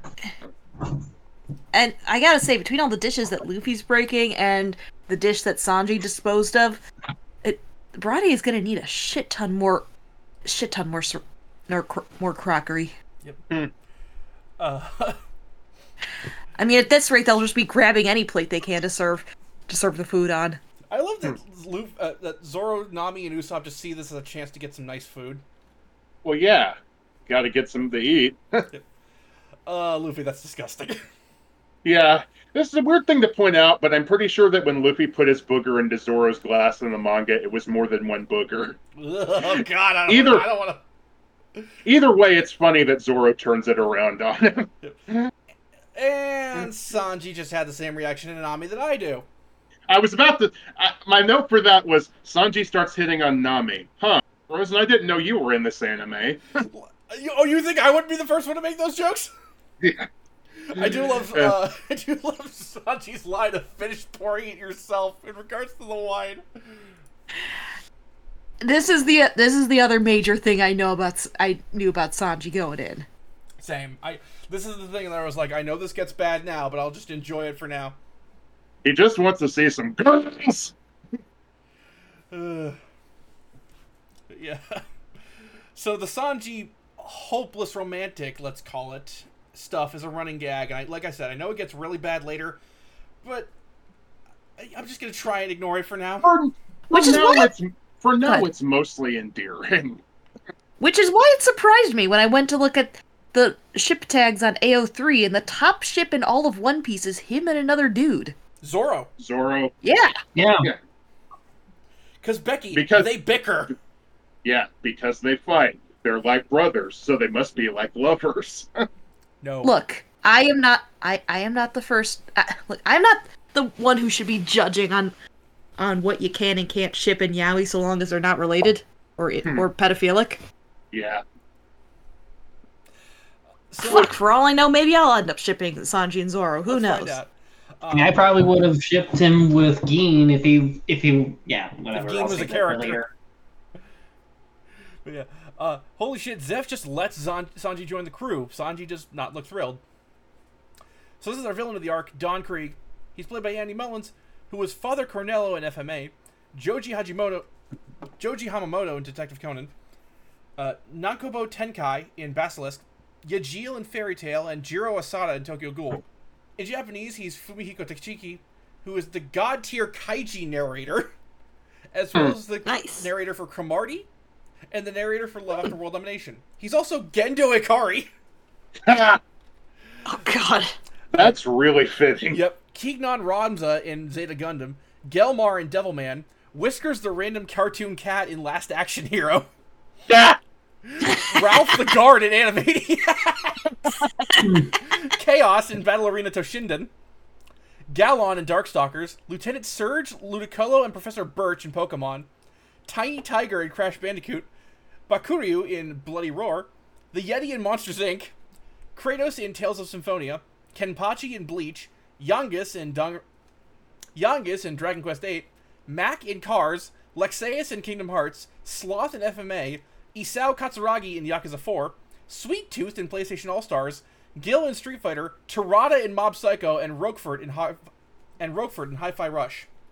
In the 4Kids dub, Don Krieg was Mark Thompson, a voice actor with a long career, and not just with 4Kids. He was Kevin and Mr. DiMartino in Daria. Hi, Aaron. Whoa. Huh. Kid Muscle in Ultimate Muscle. Nice. Duke Devlin, Raphael, Valen, and Gansley of the Big Five in Yu-Gi-Oh! As well as Bakura's dad in Dark Side of Dimensions. Oh, hey, Bakura's dad. I forgot he was a character. He wasn't. Hey. Casey Jones in the 2003 TMNT series. Matsi of Team Magma, Saturn, and Attila in Pokemon. Cobra Commander and Destro in G.I. Joe Sigma 6. Chaz Princeton, young Kagemaru, Ojama Green, Chumway's dad, Dimitri, Sarter, the D, and many other characters in Yu-Gi-Oh! GX. Roman Goodwin, Sayer/Divine, and Tenzin Yanagi in Yu-Gi-Oh! 5Ds. Astral in Yu-Gi-Oh! Zeal. Tao En, aka Tao Ren's father, in both dubs of Shaman King. Megatron and Skybite in Transformers Cyberverse, and the taxi driver in Tokyo Godfathers, and many, many other roles. Though personally, what I know him best for is being a narrator for a lot of Star Wars audiobooks, though he didn't actually play a Star Wars character until Visions, where he played that red demon-looking guy in the short with the band. He's a brilliant narrator, though. He imitates most of the Star Wars movie cast flawlessly. Cool. And apparently creeks hold up in the Cave of Wonders. Okay, it's his ship's figurehead, but that image was still pretty funny. Yeah. Oh boy, field trip to Baradier. Like, that ominous way that Gin said, "I'll take you to the ocean-going restaurant." It's like, I'll bring you a kid's meal. No, they're only going there for a single coffee. Yeah. And then leaving. Creek orders the coffee. And throws it in Geed's face. Yeah. This is a good episode. Yeah. It would. Yeah. I think the best part was seeing Luffy try to bust tables. Yeah. I look forward to seeing more of Sanji, but honestly, the foreboding shit you guys are saying is making me worry. Again, he's got some great stuff. It's just that one aspect tends to overshadow parts of it later on. Yeah. Mostly during the time skip. Anyway, let's move on to episode Not 22. quite. Okay. All this food talk's made me hungry as Luffy, so let's head over to Sanji's kitchen and see what Casey's cooking.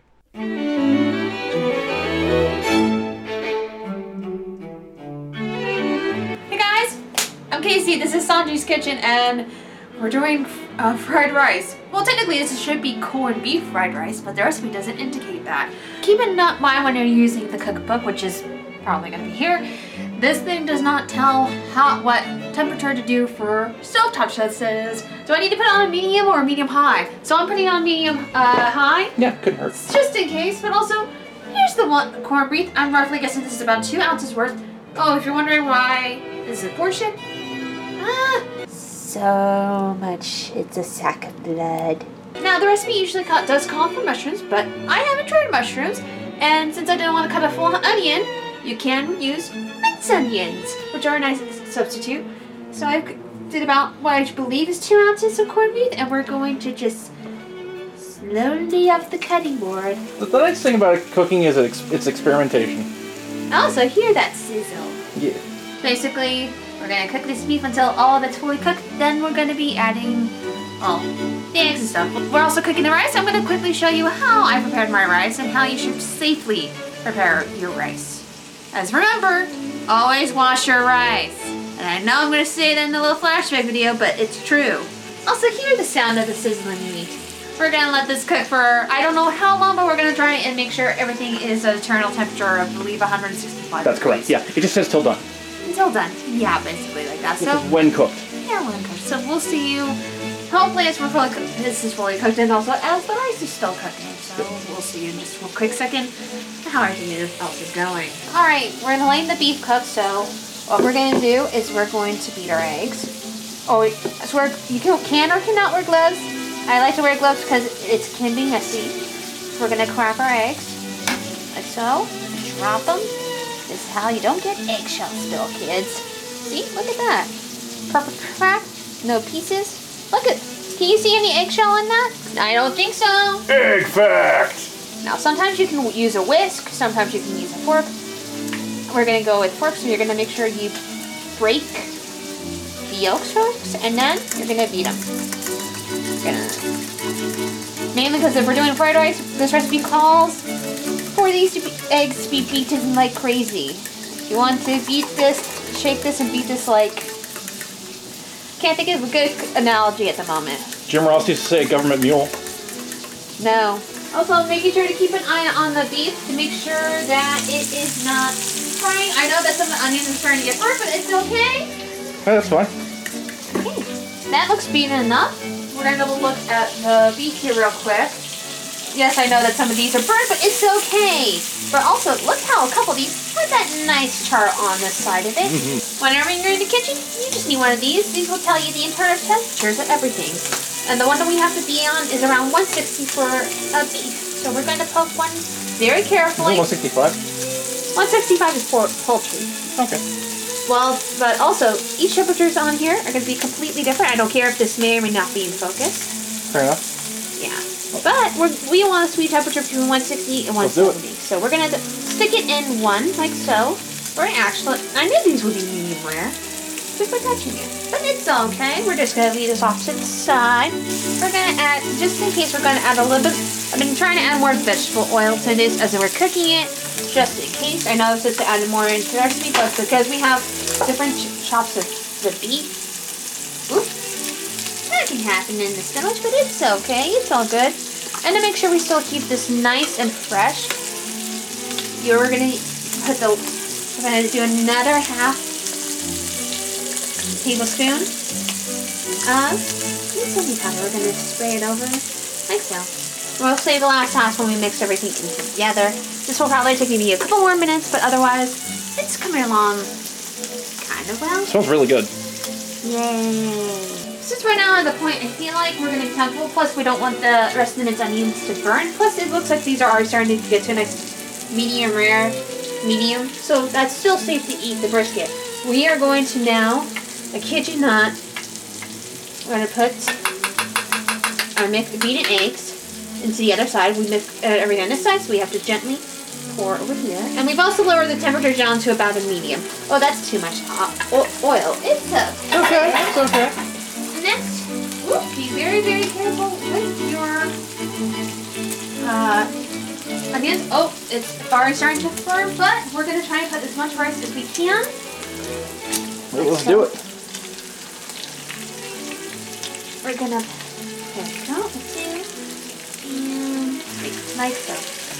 And then, we'll cover that rice. Now it's, I think this is good. Now we get to mix everything. Yeah! We're making chaos. So much chaos. Honestly, is it weird that the eggs make it look very, very cheesy? No, it's fine. It smells really ridiculously good, actually. Yeah, we're doing it. First, we're gonna actually do this, since we're still letting this cook, we're gonna add the remaining half of the onion. And if you're wondering how I got the measurements, just look online, minced onion to regular onion. It calls for about a tablespoon each, so we managed to do about 3. So a little bit more onion, but it's still good. We're next going to be adding our salt. I'm using Himalayan pink salt because I prefer the taste of it. We're going to make sure we give it a nice generous amount of salt, but not too much. Close for a half tablespoon or half a teaspoon. Too bad. Black pepper taste. And also, if we wanted to, we'll could add any other seasonings if you want to as well. Honestly, if I want to, and I think I'm going to, because this should actually complement it very well. Garlic powder? Hell yeah. We're going to add a little bit of garlic powder to complement the taste of it all. Like so. And then, the very last thing that we need. Drizzle in soy sauce from the side of the pan. To the side of the pan, which we're going to just get. And mix briefly. We're just going to put everything over here off to like the this. side. Like this, see? Yeah, just like that. We're going to go over here. Like so. And then these about a teaspoon and a half. So we're doing the 1 teaspoon, like so. It's a drizzle. It literally said it's a 1.5. Right, but it says to drizzle it in. I don't know the measurements to drizzle it. So fucking it went on me. Honestly, is it weird that because the egg is mostly gone, I can't tell where it ends or where it begins? All I know is that we currently have a burnt mess. It smells delicious. It doesn't seem burnt to me. How about the minced onions, bitch? Put that on a t-shirt. Point to me. Yeah, minced onions, bitch. No, tell that to the minced onions, bitch. Tell that. I had it thinking you ruined it! How did I ruin it? Anyway. Love you. Love you too. But also, look at this already. But again, looks and smells great. Alright. A bit more there. And it says to garnish it with green onions, but we don't have that at the moment.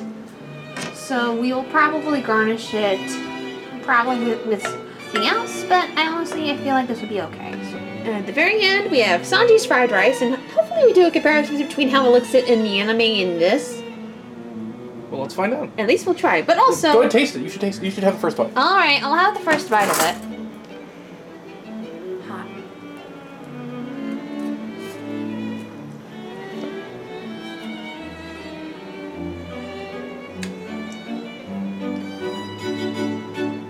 It's really good, huh? That is extremely salty brisket. You added a lot of salt. No, what? Note to self, if you get corned beef and it says that it's saturated in a packet full of water and brine, and it has salt, Don't add salt. don't add a lot of salt. Hey, you didn't even add a lot of salt. I sprinkled a little bit, not a lot. We're gonna try the rice and the egg first. Yep. So.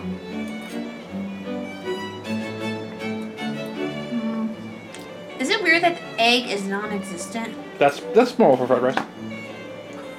It's like the aperitif is. I just a lot of burnt onion. That's okay. Hey, for the first attempt, I think you did pretty good. I think honestly, I think you should try this again someday. Yeah, but honestly, I feel like, I think we're gonna also have Rosa try in just a moment. Yeah. But honestly, as a critique of what I approve of this, Yep. honestly, we should leave the minced onions last. Not have it cooking beforehand. Just let the corned beef cook Yep. its own, or cook it beforehand. And less salt. And less salt. Not to mention, could probably add other seasonings. Honestly, I usually when I do beef products, I like to add like a little bit of paprika. So paprika would have also helped improve the flavor as well. Eggs. The recipe calls for 2 beating eggs. I recommend doing about 3 beating eggs to help with the flavors a bit. But otherwise, do we have any rankings for this show? If you want to do the tier system, that's fine. Well, on a normal scale system of our tiers, with S A B. Yeah. S being superior and Sanji approved, and F being a failure to the point where we want to just toss it to the other side of the ocean. I think for my first attempt for this one, I want to just give it just a D. At least I tried. Let me be the. I'm gonna have my own rating too. Granted, I'm gonna be biased because it's my wife. Okay, now we have my wonderful husband eating it. Oh, that's amazing. You're right with the salt, and yeah, I'm tasting the burn. But I think trying this again would be a great idea because the actual rice itself is really good. Let's try the beef. It's good. I know, it's about medium rare, so that's not bad for the corned beef. It's pretty tasty. So, what do you give for the S rankings? Do you think it's Sanji approved, or do you feel like we should toss it in the ocean? I would give it a B. Really? You would give it a B? I think I love fried rice normally. I think if you didn't burn the onion, I'm trying not to be critiquing. If the onions weren't burned, if there was less salt, this would be an S for sure. This has been Sanji's Kitchen. And now back to the show. Quick note: if you actually don't want to make this a full meal, that's gonna be fine. Honestly, this would be nice as a side dish. Excuse me, what it is, yeah. Back to you guys, I guess. Wait, if I'm video, and your guys are audio, do we exist simultaneously? Oh my god!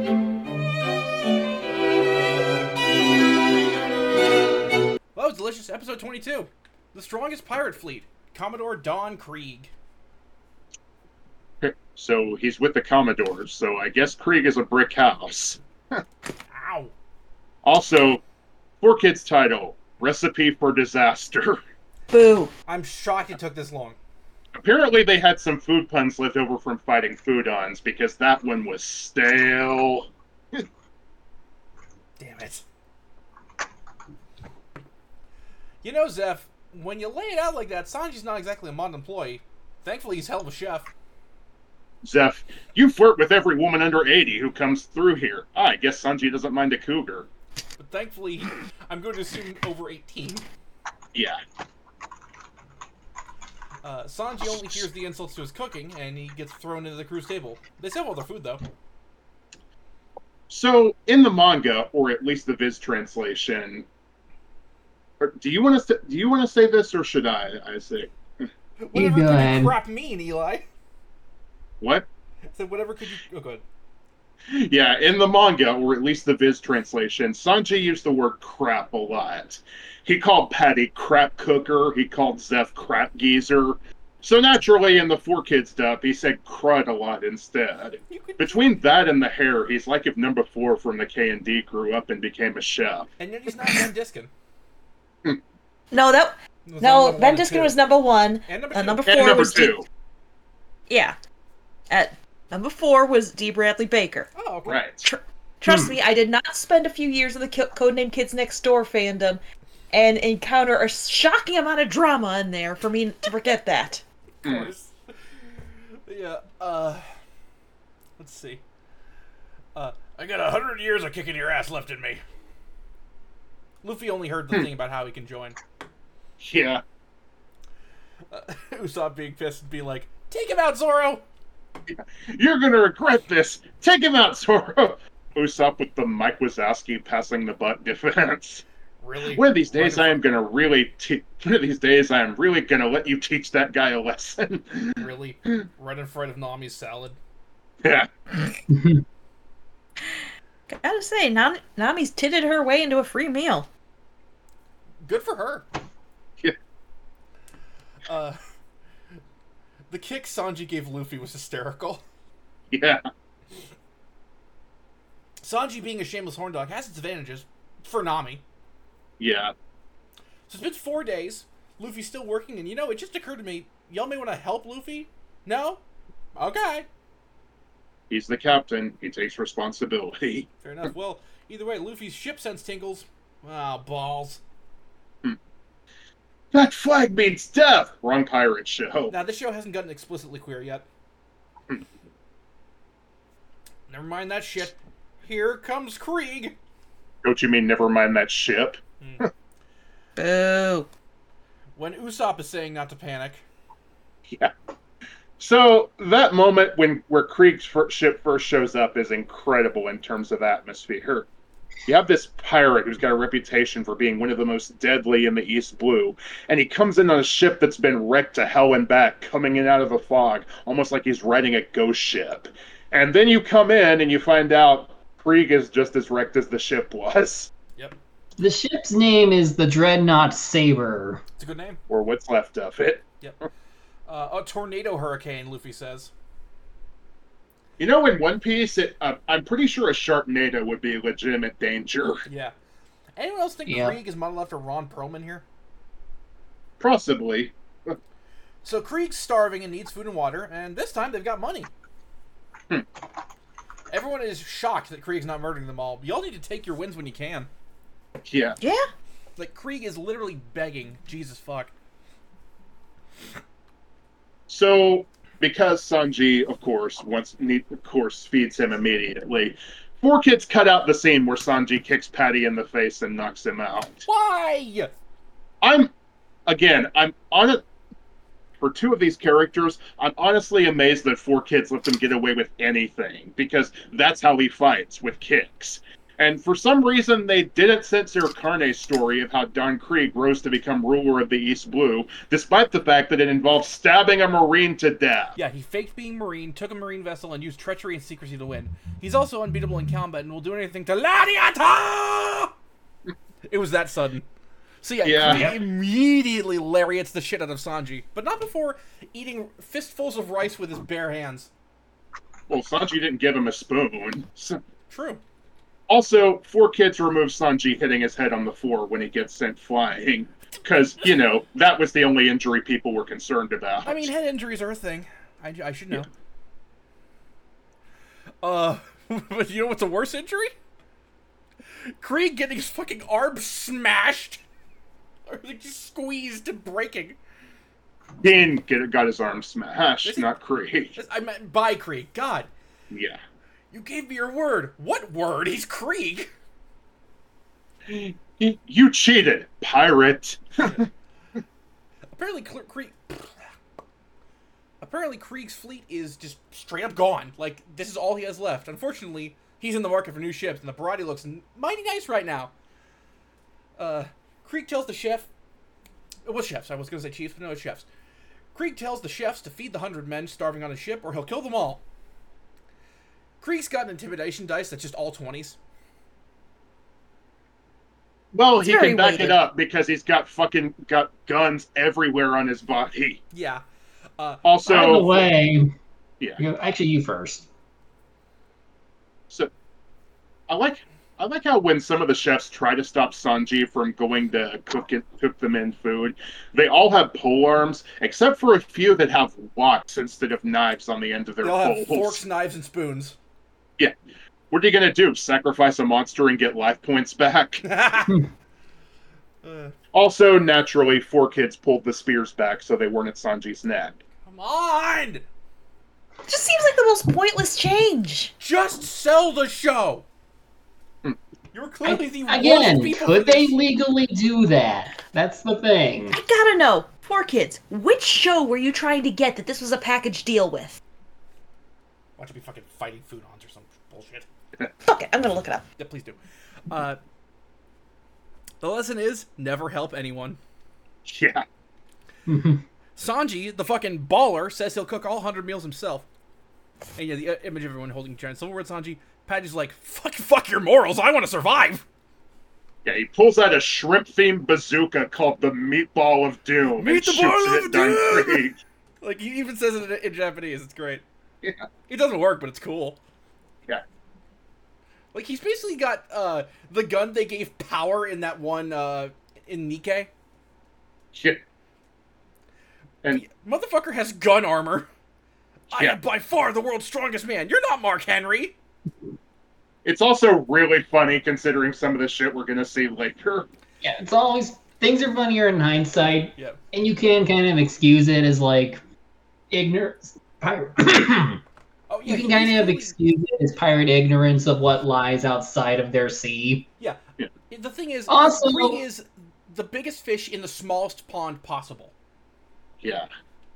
Also, originally Krieg was supposed to be a cyborg. That would've made him a lot There's cooler, like frankly. there's concept draft of him Hmm. as a cyborg named Krieg 9000. Nice. Eli and I at the same time. This is how Trump sees himself. No, I think that was you and Ariel. I was being Errol, but yeah. Yeah. And then he says, "I am done." That's not helping. Yeah. In the manga, when Patty hits him with the Meatball of Doom, he suggests smearing the sides of Krieg's ship with butter and setting it on fire. To which Don Krieg sarcastically went, "Sounds delicious, chef," as he walked back through the door unharmed. I like that better, honestly. Yeah. Also, of course, 4Kids remove the bit where Krieg shot at the chefs, as well as their injuries from it in the next episode. Again, I'm amazed they let Krieg do anything, because his power is basically, I have a lot of weapons. Though, for some reason, they did recolor his pistols, but none of his other mounted weapons, because reasons. Because They don't Okay. look like a gun enough? Okay, quick Googling, and while apparently the actual details of whether or not One Piece was part of a package deal are kind of sketchy, it seems the best guess for what show 4Kids was wanting so badly was Ojamajo Doremi. Wow. Magical Girl Doremi? Yeah. Yeah, Ojamajo Doremi, which they released as Magical Doremi. They really wanted something that would appeal more to girls. Didn't they have Mew Mew at this point?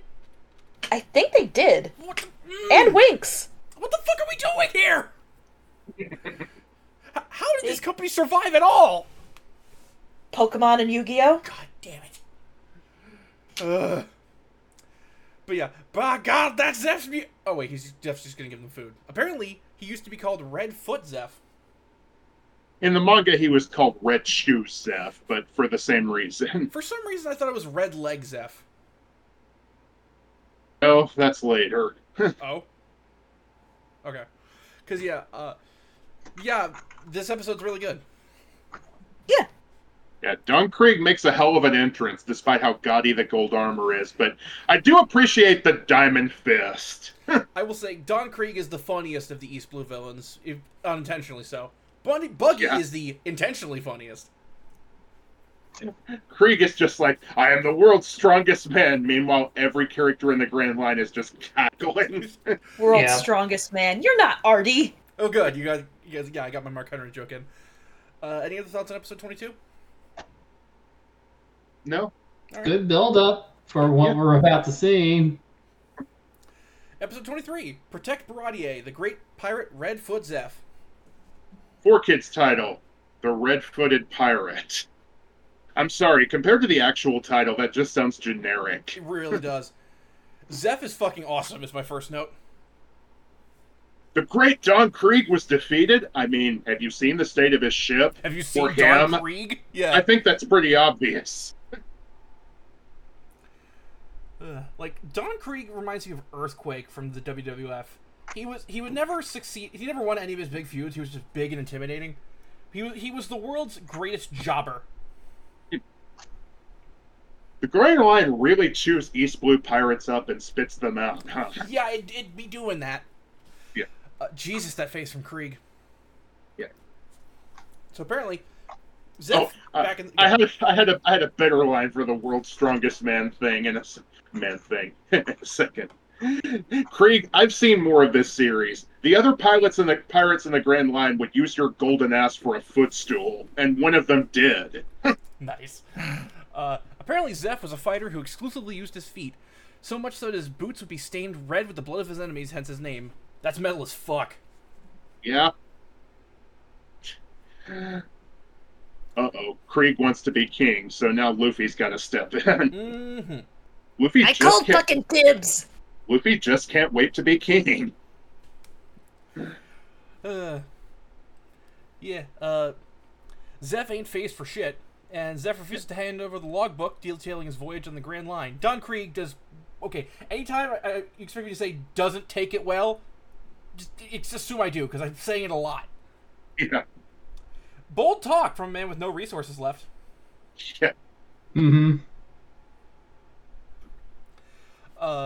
Luffy, take the damn apron off. He's still on the clock. He can't. Fair enough. Kind of sounds like you suck, Krieg. Yeah.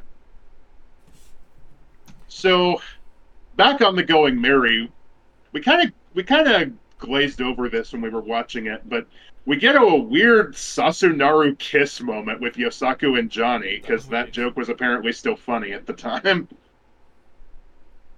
It was, well, I don't know if it was in the manga, but this was still the 2000s. Yeah. The early 2000s. Yeah. May 3rd. Wow. May 3rd, 2000? Yep. Wow, yeah. Then yeah, that would totally fit. Mhm. Oh, here comes Zoro and Usopp. Where's Nami? Usopp to Luffy. Do you understand the concept of danger? Usopp, it's Luffy. Of course he doesn't. So Krieg goes to feed his men, leaving the cooks to either leave or die. He doesn't care which. So yes, all of Krieg's massive fleet was wiped out by one man, Hawkeye Mihawk. And apparently it's because they disturbed his nap. And it looks like Zoro knows this one-man army. Get a bit ahead, but yeah. Back with Johnny and Yosaku, they're watching the boat. Nami is distracted, let's say.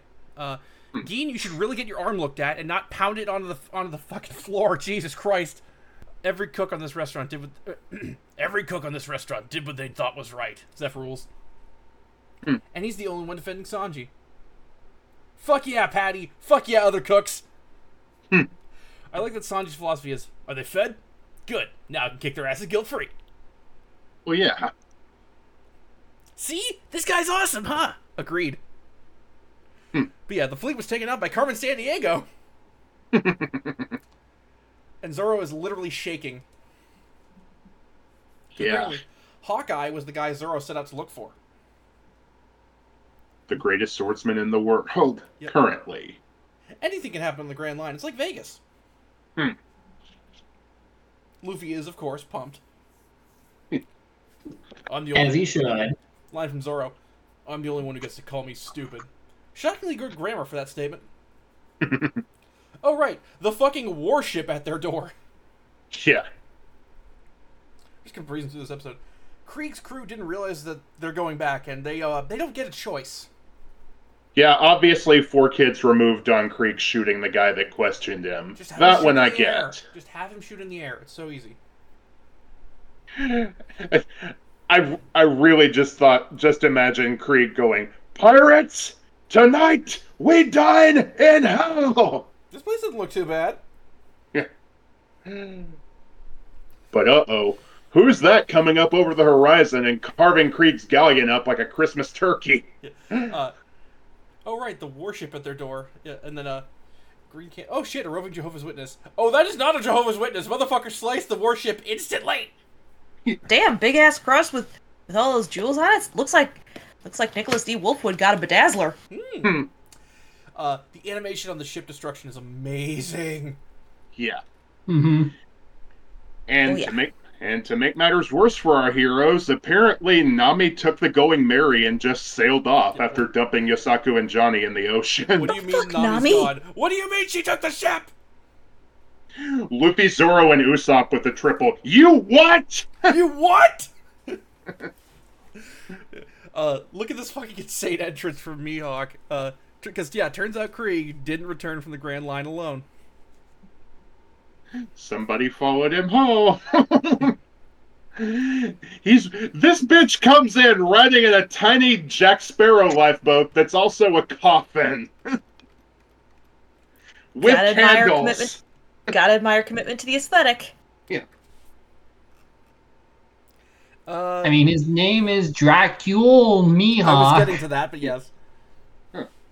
Yeah, this is mainly just a setup for future things, but it works really well. Yeah, it's good setup. It's good Yeah, character it's- development for Zeph and Sanji. It's good setup for Mihawk as an intimidating force. And it's Yeah. good to see Krieg get his fucking ass handed to him. This will be happening a lot. This episode was honestly probably the weakest of the set, and even it had some great moments, like Yeah. Mihawk slicing up the flagship. It's why we had a lot less to say about it. Yeah. Mm-hmm. But you know what we have a lot more to say about? Episode 24. Hawkeye Mihawk, the great swordsman Zoro falls at sea. 4Kids title, The Better Swordsman. Come on, you're not even trying! Okay, Becky, I got one for you. Zoro, Daniel, Mihawk, the cooler Daniel. I'm writing that down. Usopp, what you say? Krieg, you have no chance to survive, make your time. Yeah, hell of an intro to this one. Just zooming through the sea and sky. Johnny, Yosaku, what the fuck happened? Here's what happened. We had one job. One job. Here's what happened. So Nami was looking at a wanted poster for some guy called Arlong, which is apparently a 20 million berry bounty. Nami decided to play on their horniness and ask them to turn around as she could change to steal the ship. Again, I'd fall for this. So, Rosen, how do you think 4Kids handled this scene? Oh, they cut the shirt part completely out. Wrong! It was completely unchanged. What? Yeah, I actually got curious, and the Internet Archive has 4Kids One Piece on it, so I hunted down this episode to see this part for myself. Yeah, for some reason, 4Kids thought this joke was A-okay for kids, but the violence? Nah, I gotta cut all that out. I'm not saying cutting out either is better, it's the inconsistency that gets me. My brain hurts. Anyway, Nami decided to play on their horniness to steal this ship. I said that, yeah. Oh, please, Nami, you say that like you're not going to run into them again. And oh, right, And- destruction. Nami did say she wasn't fully joining the crew from the start, so you can't say she lied. Yep. Luffy sends Usopp and Zoro off as he refuses to accept anyone else as their navigator. He's determined. You got to give him that. Hey, If look, he knew how to do puppy dog eyes, he'd be doing those right now. Hey, look, a floating coffin. But and with that floating coffin, looks like Zoro needs to stay behind for a bit. Yeah. Zeph kind of sounds like Ed Asner's portrayal as Cosgrove from Freakazoid. Rest in peace. Yes. This Dracula-looking motherfucker is fittingly Dracule Mihawk. He's played by John Gramillion, who was the title character in Vampire Hunter D. Now that's just fitting. Admiral Sadaki Munetake in Martian Successor Nadesco. Aesop in Excel Saga. Kohei the swearing Elvis hot dog guy in Abenabashi. You want a fucking hot dog with some fucking mustard on it. Jack Gilliam in Chrono Crusade. Roa in FMA. Yutaka Takanouchi in Cromartie High. Told you, Becky. Eh? The Cabbie in Ghost Stories. Bruce Dockley in Coyote Ragtime Show.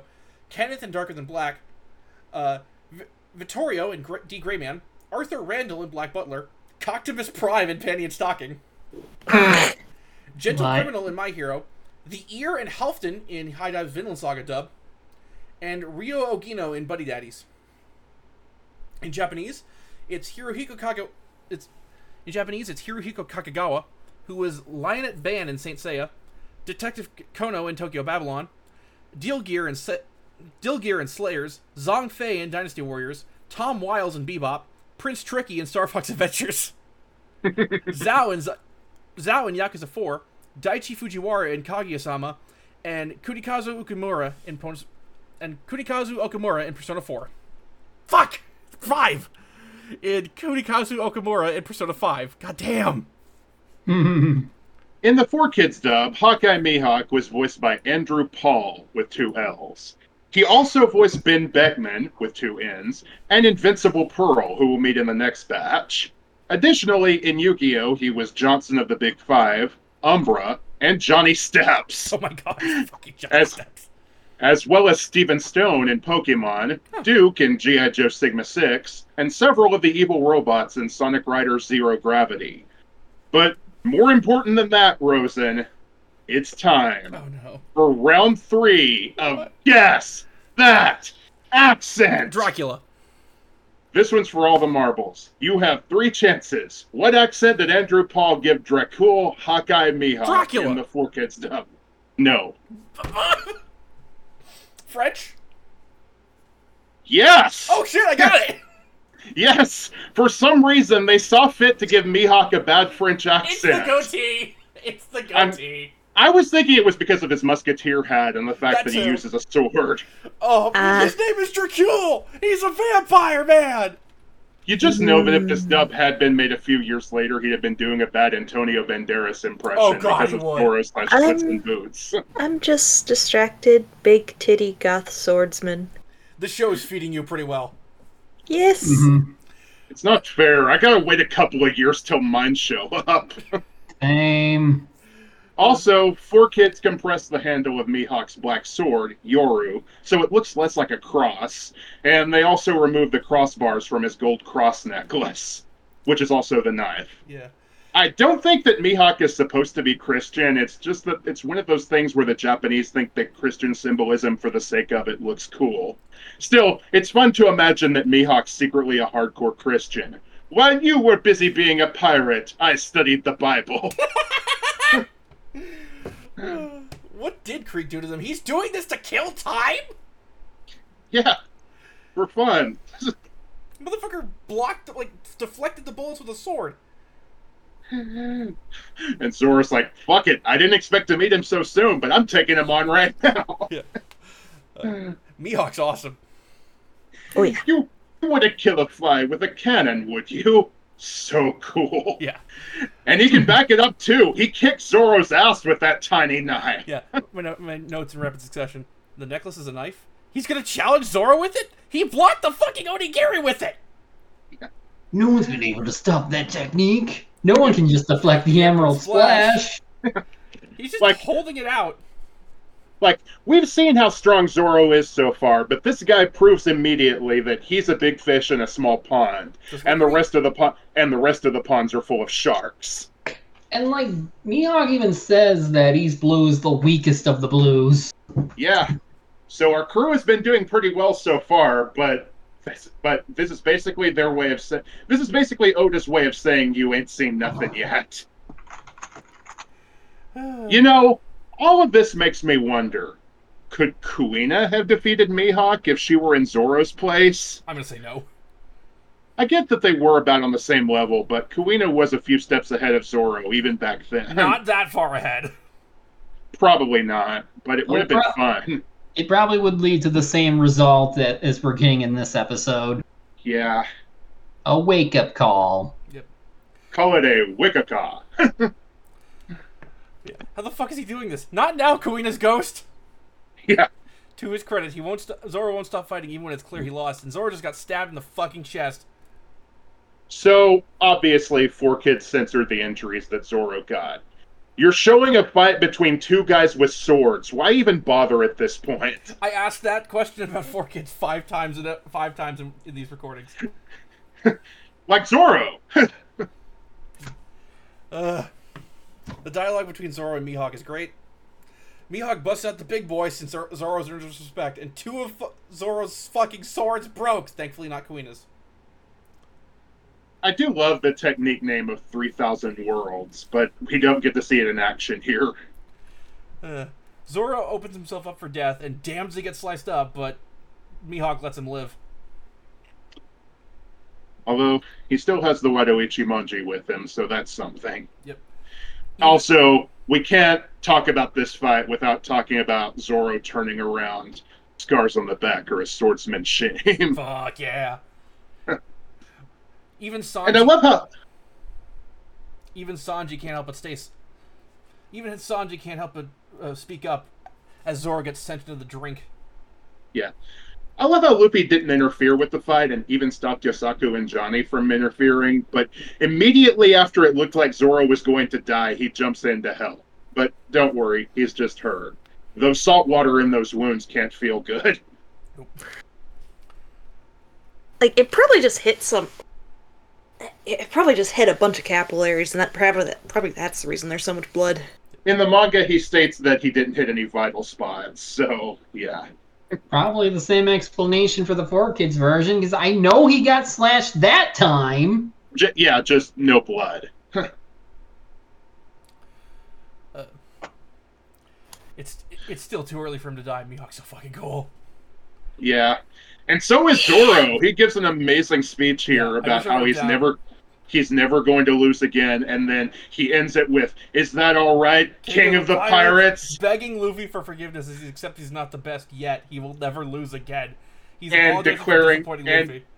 And declaring that Luffy will be the king. Yeah, I love this fucking show. Oh god, yes. Mihawk's like, "You ain't shit, Krieg." Don Krieg, you fucking idiot! This man carved up your ship like a turkey, and now you're here trying to fight him? You're a lunatic! Bold strategy, Cotton! Let's see how it pays off for him! Although, apparently, Mihawk can teleport. I didn't realize just how fucking humongous that warship was. Was, keyword. Yes. And now it's gone. Yep. Usopp and Zoro are off to get Nami and the ship back, while Luffy stays behind to take care of the Krieg pirates and get Sanji to join. Fuck yeah. Yeah! So, if I beat these guys, will you let me off the hook? Yeah, sure. Sure, why not? This episode was great. Like, it honestly feels like a sidetrack from the main fight, but it's so badass you don't even care. It also serves as a bit of a taste of the threats the Straw Hats will face in the Grand Line. They've been doing pretty well so far, but like I said, they're big fish in a small pond. Yep. I fucking love Mihawk already. Yeah, I knew you would. Well, for now, like, good. Not just because he appeals to my taste, but also because I think he's serving so far as a great rival to Zoro. Oh, absolutely. Yeah. Mm-hmm. No. I'm fucking pumped. Let's move on to the Luffy moment of the week, then. I'll start. I think Luffy holding Yosaku and Johnny back when they tried to interfere. It's real good. We didn't even talk about that, yeah. Yeah. Luffy seeing Sanji feeding Gin and immediately going, "Yep, I found my cook." Yeah, that was gonna be mine as well. Oh, well, you can still have it too. It's fine. I have a few, so you can take one of mine. Trying to haggle with Zeph, stuffing the limes into Yosaku, and Yosaku, botching the slingshot, and you know what? I forgot to count. I'll go with the limes. All right. And the coconut. Yep. Now we go to most valuable pirate. I want to say you first, Isaac. I'd say Zoro. Yeah. His fight and, of course, his resolve at the end, it tracks. It really reflects on a lot of stuff that happens later. Yeah, like, I actually kind of like the fact that we got this episode in the same batch that we got Zoro's past in the anime, because it's a reaffirmation of Zoro's goals. And I want to say Kuina as for most valuable pirate, but it's similar for similar reasons. It's Zoro. I I want to pick Zoro, but I don't want to repeat myself, so I'm gonna go with Mihawk because of the way he's fucking testing and pushing Zoro to improve himself. While still being badass as fuck. And since I try to go with unique ones, I'm gonna go with Zeph. Also awesome. a good pick. Yeah. Let's go to best and worst moment. Best moment, I'm just gonna say the entire Zoro versus Mihawk fight. My best moment for this, Sanji feeding Gin. And his speech to him. Yeah. I think best moment, probably Sanji's establishing moment of him beating the shit out of Full Body for being disrespectful and wasting food. Yeah. I'm gonna go with Zoro's speech to Luffy. Oh god, yeah. All of those are great. With the special It's combination very with hard to Meatball pick. Doom. Yeah. Now we go to worst moment. I'll go first. Koshiro being a terrible parent. Mine is Kuina being killed by down these stairs. Same. Ugh. I'm assuming you agree, Becky? Yeah, I can't even argue. Yeah. The most powerful pirate in the One Piece universe.